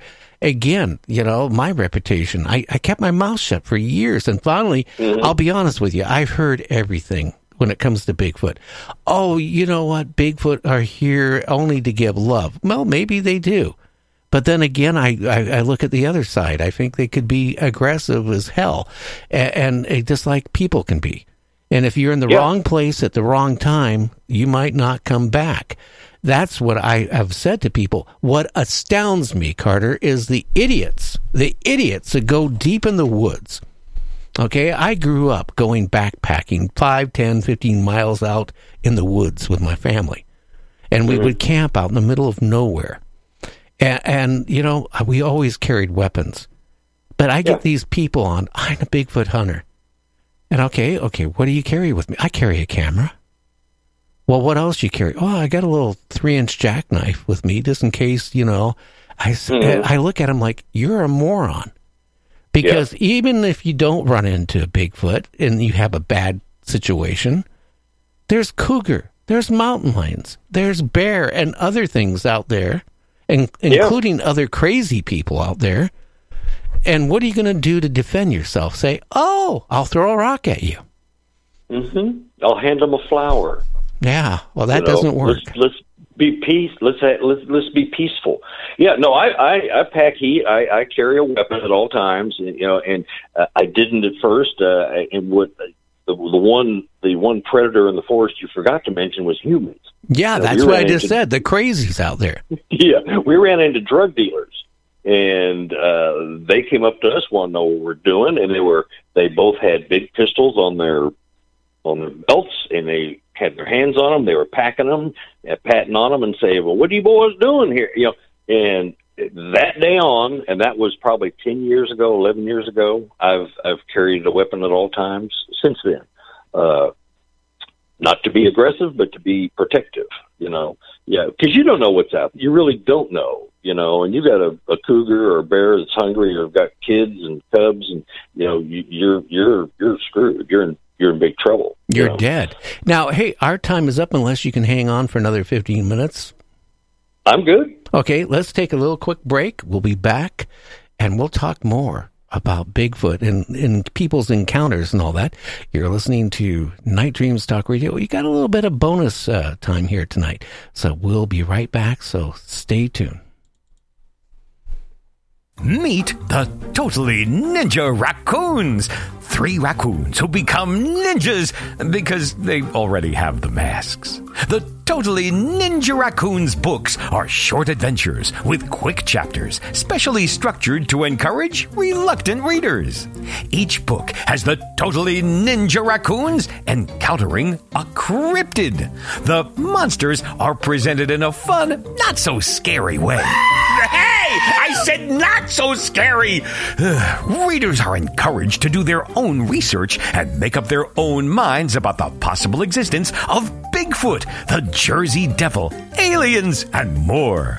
The Totally Ninja Raccoons are available on Amazon or at your favorite bookstore. You can buy autographed copies direct from the author at kevincoolidge.org. That's kevincoolidge.org for the Totally Ninja Raccoons. Night Dreams Talk Radio, After Dark, wants to give a big shout out to all the truckers that listen to our show. Digital Broadcasting Radio, like it should be. The best in paranormal talk radio, with your host, Gary Anderson. I'll tell you what, you don't want to get this virus, because all day long I've been feeling myself minute by minute getting sicker. But I know that if I quit now, I'm going to crawl into bed and just, who knows.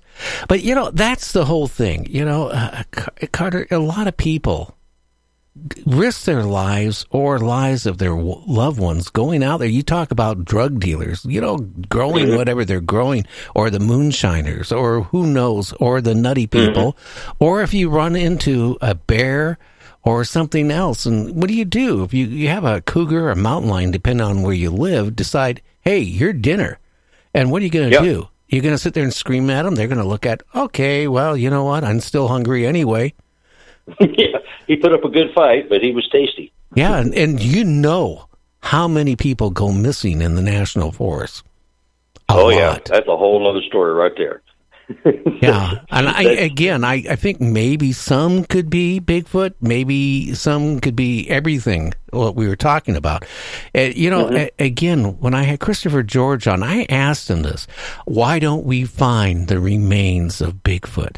And he came back and said simply this: if I would go out and die in the middle of the woods, within a week, my body is going to be torn apart. It's going to be over there. It's going to be carried off over there. And then within a couple weeks, even my bones are going to be gone. And occasionally they find the skull somewhere else, but not in its location. Yeah, no, it's true. I mean, if you ever watch the show of The Body Farm, they put cows and human cadavers, donated, bodies, and your body it's dispersed, the bones and everything, and it could take 5 to 10 days, and you're done. It's gone, and so there's no trace of you. Yeah, well, the Body Farm, though, is in a situation where, you don't have all these critters coming around and decide, oh, look, this is dinner. So they run off with your leg and arm, and, the next thing you know, your body is gone. That's it. They might find your hat. Yeah. Well, I believe they bury their dead when possible, in places that just can't be found, and I've got a guy here in Missouri who has told me that he has caves on his property, and they roll massive boulders in front of the cave to seal it up when they leave for a few months, and they come back and roll those back, and they live in those caves, and there's always a watcher watching. So, you're never going to catch them off guard. You just won't, and they're too smart for that. Well, how about...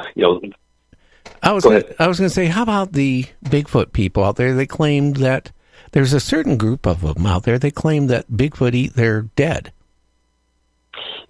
I've heard of that. I have not seen or heard of any of my witnesses that have witnessed or even speculated on cannibalism.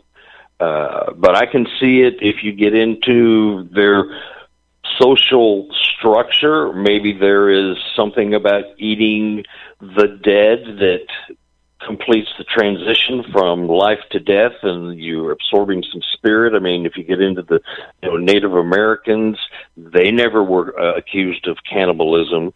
It might stand to reason because food is hard to find sometimes, but other than that, I've heard it rumored, like you just brought it up, but I've not had anybody who says, I watched one eat their baby. I've not heard it, but it does come up. You can't say never because we don't know, what they think about something of that nature, eating their dead and their relatives. Well, don't forget, there's tribes in Africa, even today, when they believe when their loved one dies, by eating the flesh of their one that just died, is now part of them because they ate part of them. So I would love to see the remains of a Bigfoot, a skull, or a thigh bone or a foot. I think we really need that. Yeah, I'm convinced the government has that. They know full well what's going on with them, and we're just not privy to that information as of yet. And going to my witness up in Canada who was told, you didn't see this didn't happen, you say a word. This probably happens countless times, in forestry crews, the government, the Forestry Service, the lumber and paper companies. They have a lot to lose with the discovery of a, quote unquote missing link or a relative of humans, or however they're going to be classified.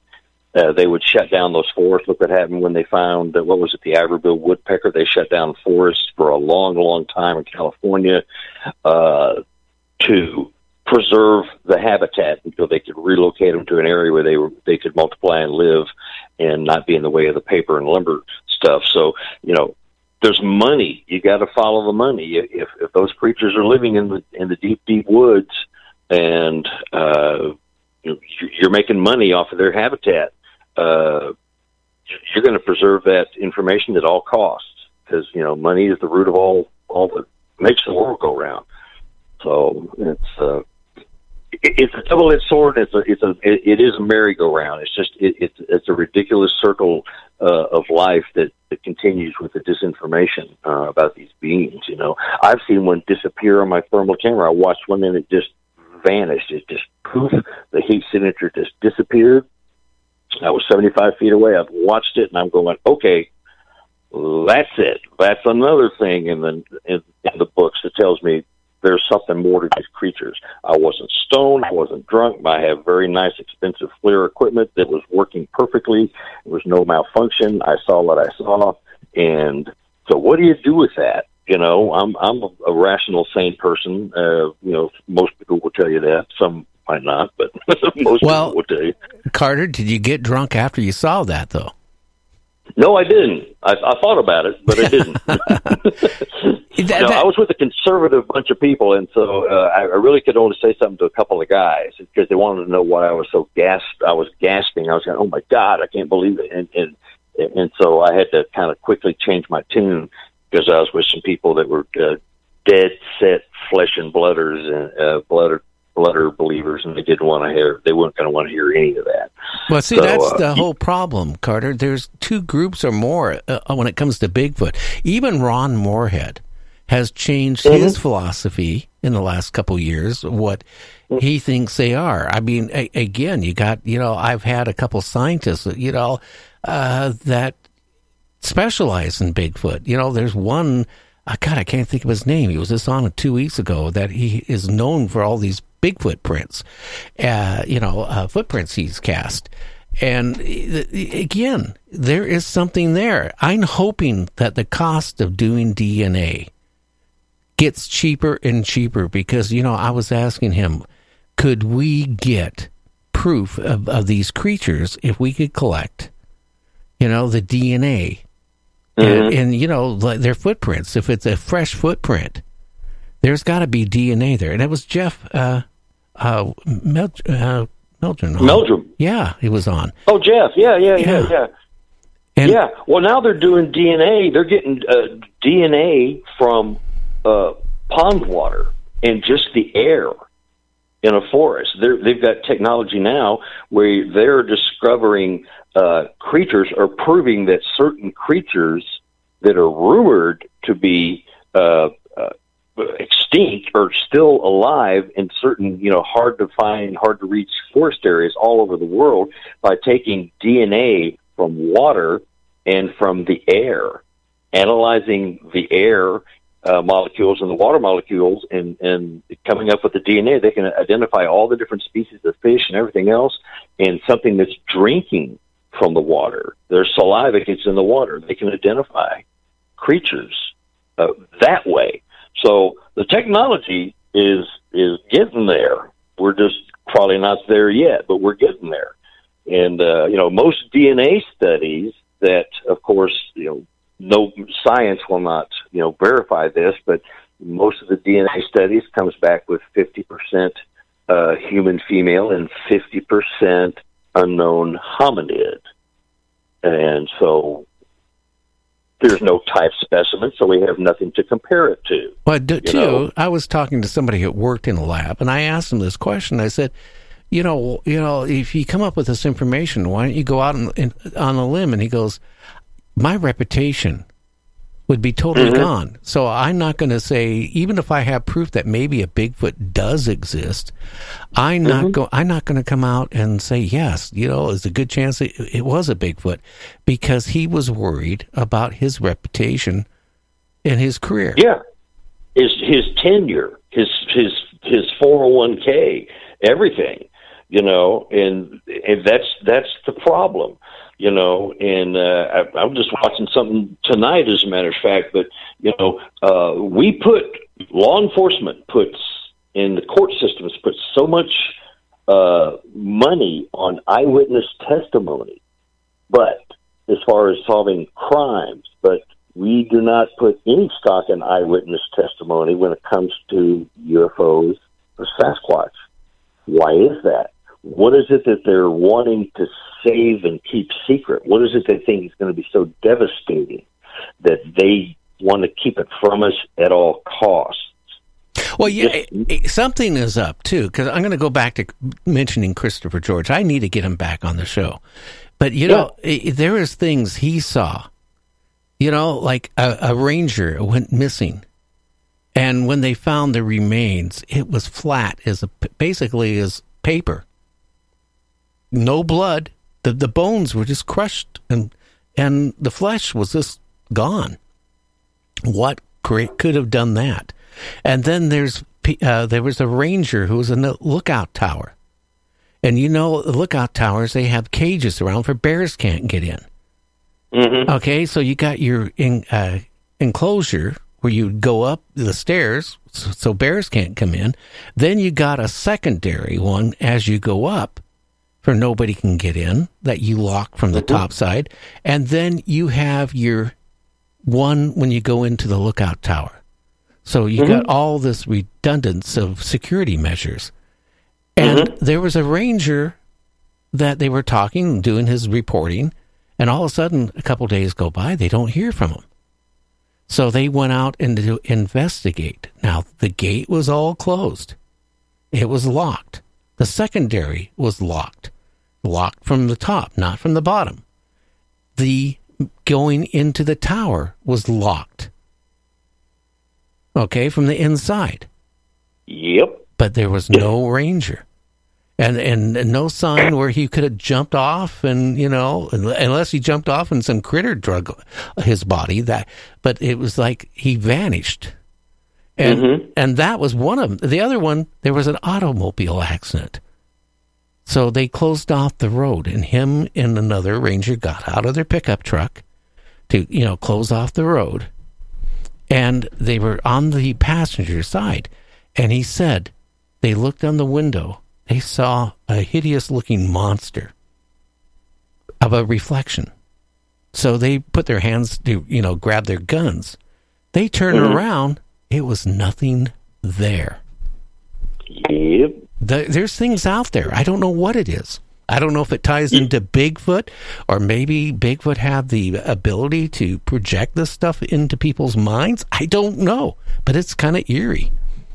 Yeah, it is. And I am firmly convinced that the government knows exactly what's going on. They're playing stupid, but I think they know, and I think they're either trying to monetize the technology that these beings may have, or harness the defense power, or for military purposes, if they do possess those type of powers, or whoever or whatever it is that's coming and going from dimension to dimension, appearing and disappearing, taking the people, and you never see them again. And that goes back to the missing 411, all of that stuff. If you overlay the Sasquatch sightings map and you put the map of the cave systems and another map of the people that have disappeared, they are remarkably identical. They are very, very They overlay. similar. They overlay on each other. They overlay. Yeah, I mean, it's unmistakable. And so, then it gets into the theory of, the ETs living and operating below the oceans, and the cave systems, the tunnels that allegedly exist, the Dulce and all that stuff. There could be an entire secondary ecosystem below our land, and we have no knowledge of it. That is a possibility. But, I Carter, too, because our time is almost up, I remember talking to somebody a couple of years ago. Again, this was in western Washington, up by Blaine, Washington, up by the border. And they like going deep in the woods and for hunting and other things. And it was an area that was noted for Bigfoot. So they were always keeping their eyes open for Bigfoot. And they're tromping around, and all of a sudden they were surrounded by military. Yeah. And said, you need to leave this area. And they started arguing, well, wait a minute, this is public land. No, you have to leave this area now. And they were threatened with lethal if they didn't leave that area. So it makes you wonder, maybe Bigfoot or something in that area. Maybe the military's doing something.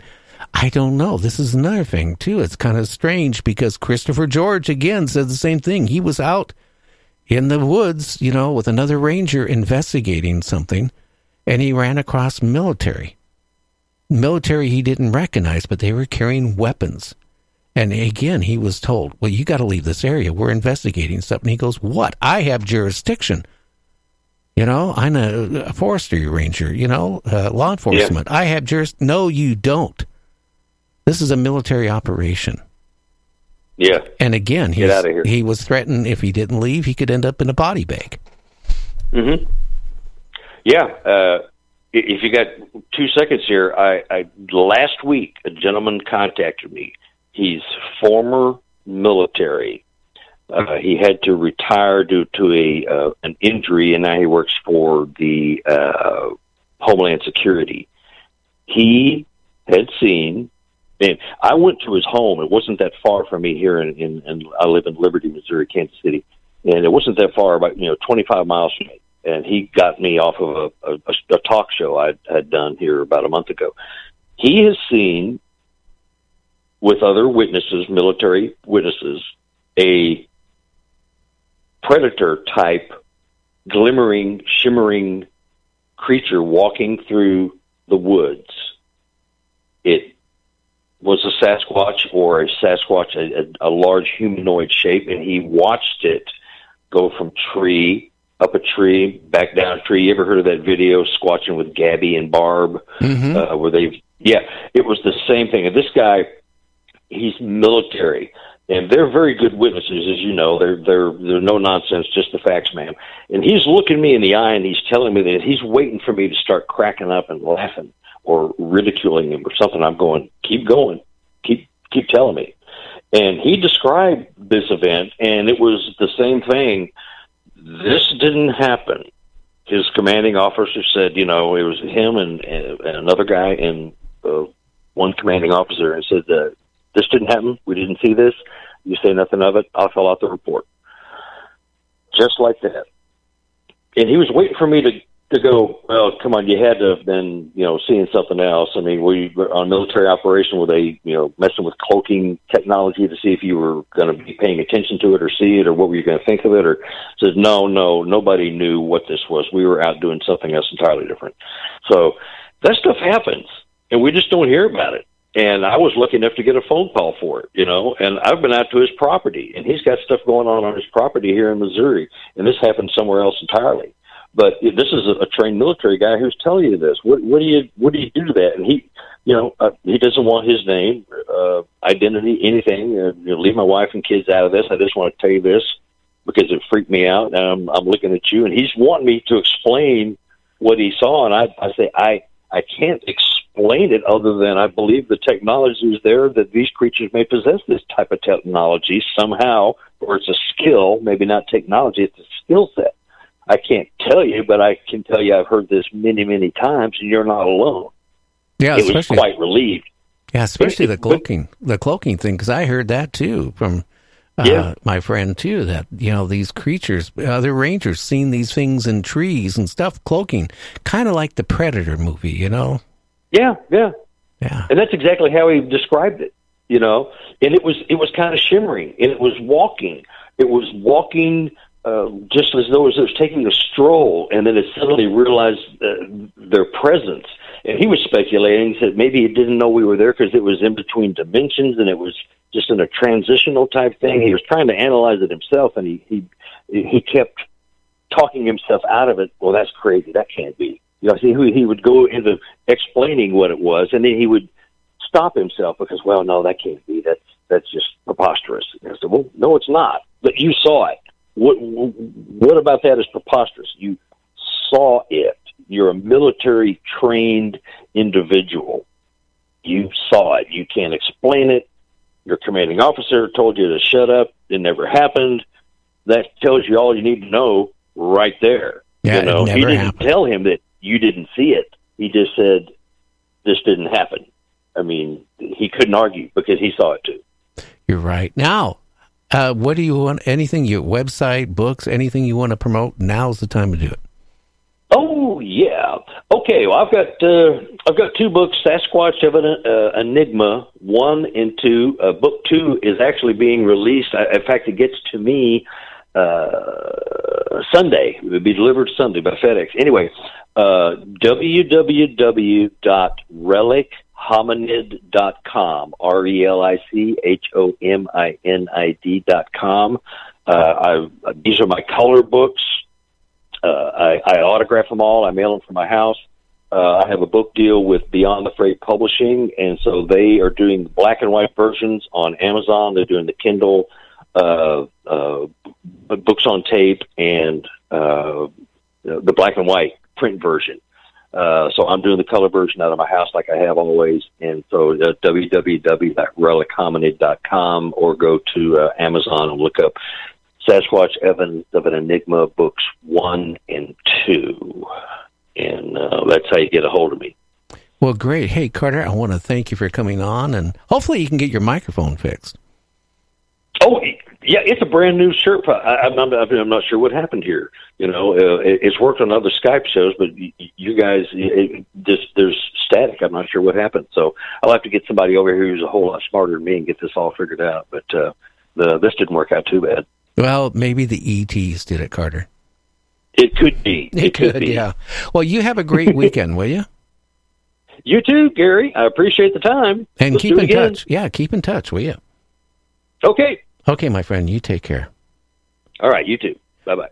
Well, everybody, Thomas will be on tomorrow. That's right. We're going to be on Saturdays for an hour, and Thomas will be on at 6 p.m. Pacific West Coast time, 9 p.m. Eastern time. He's going to have a great guest talking about UFOs tomorrow.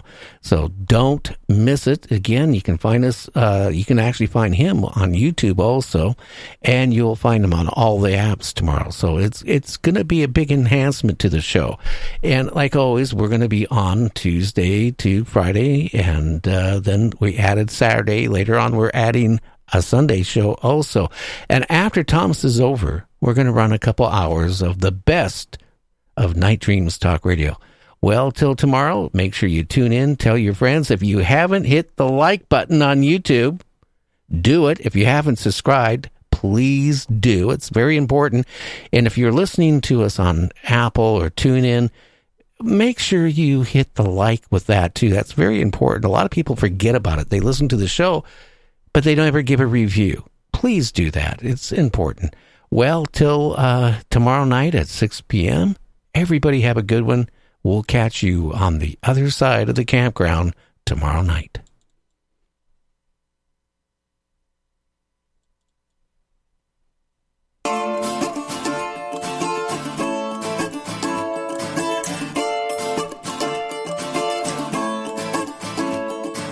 Four missed calls and a countless texts on my phone.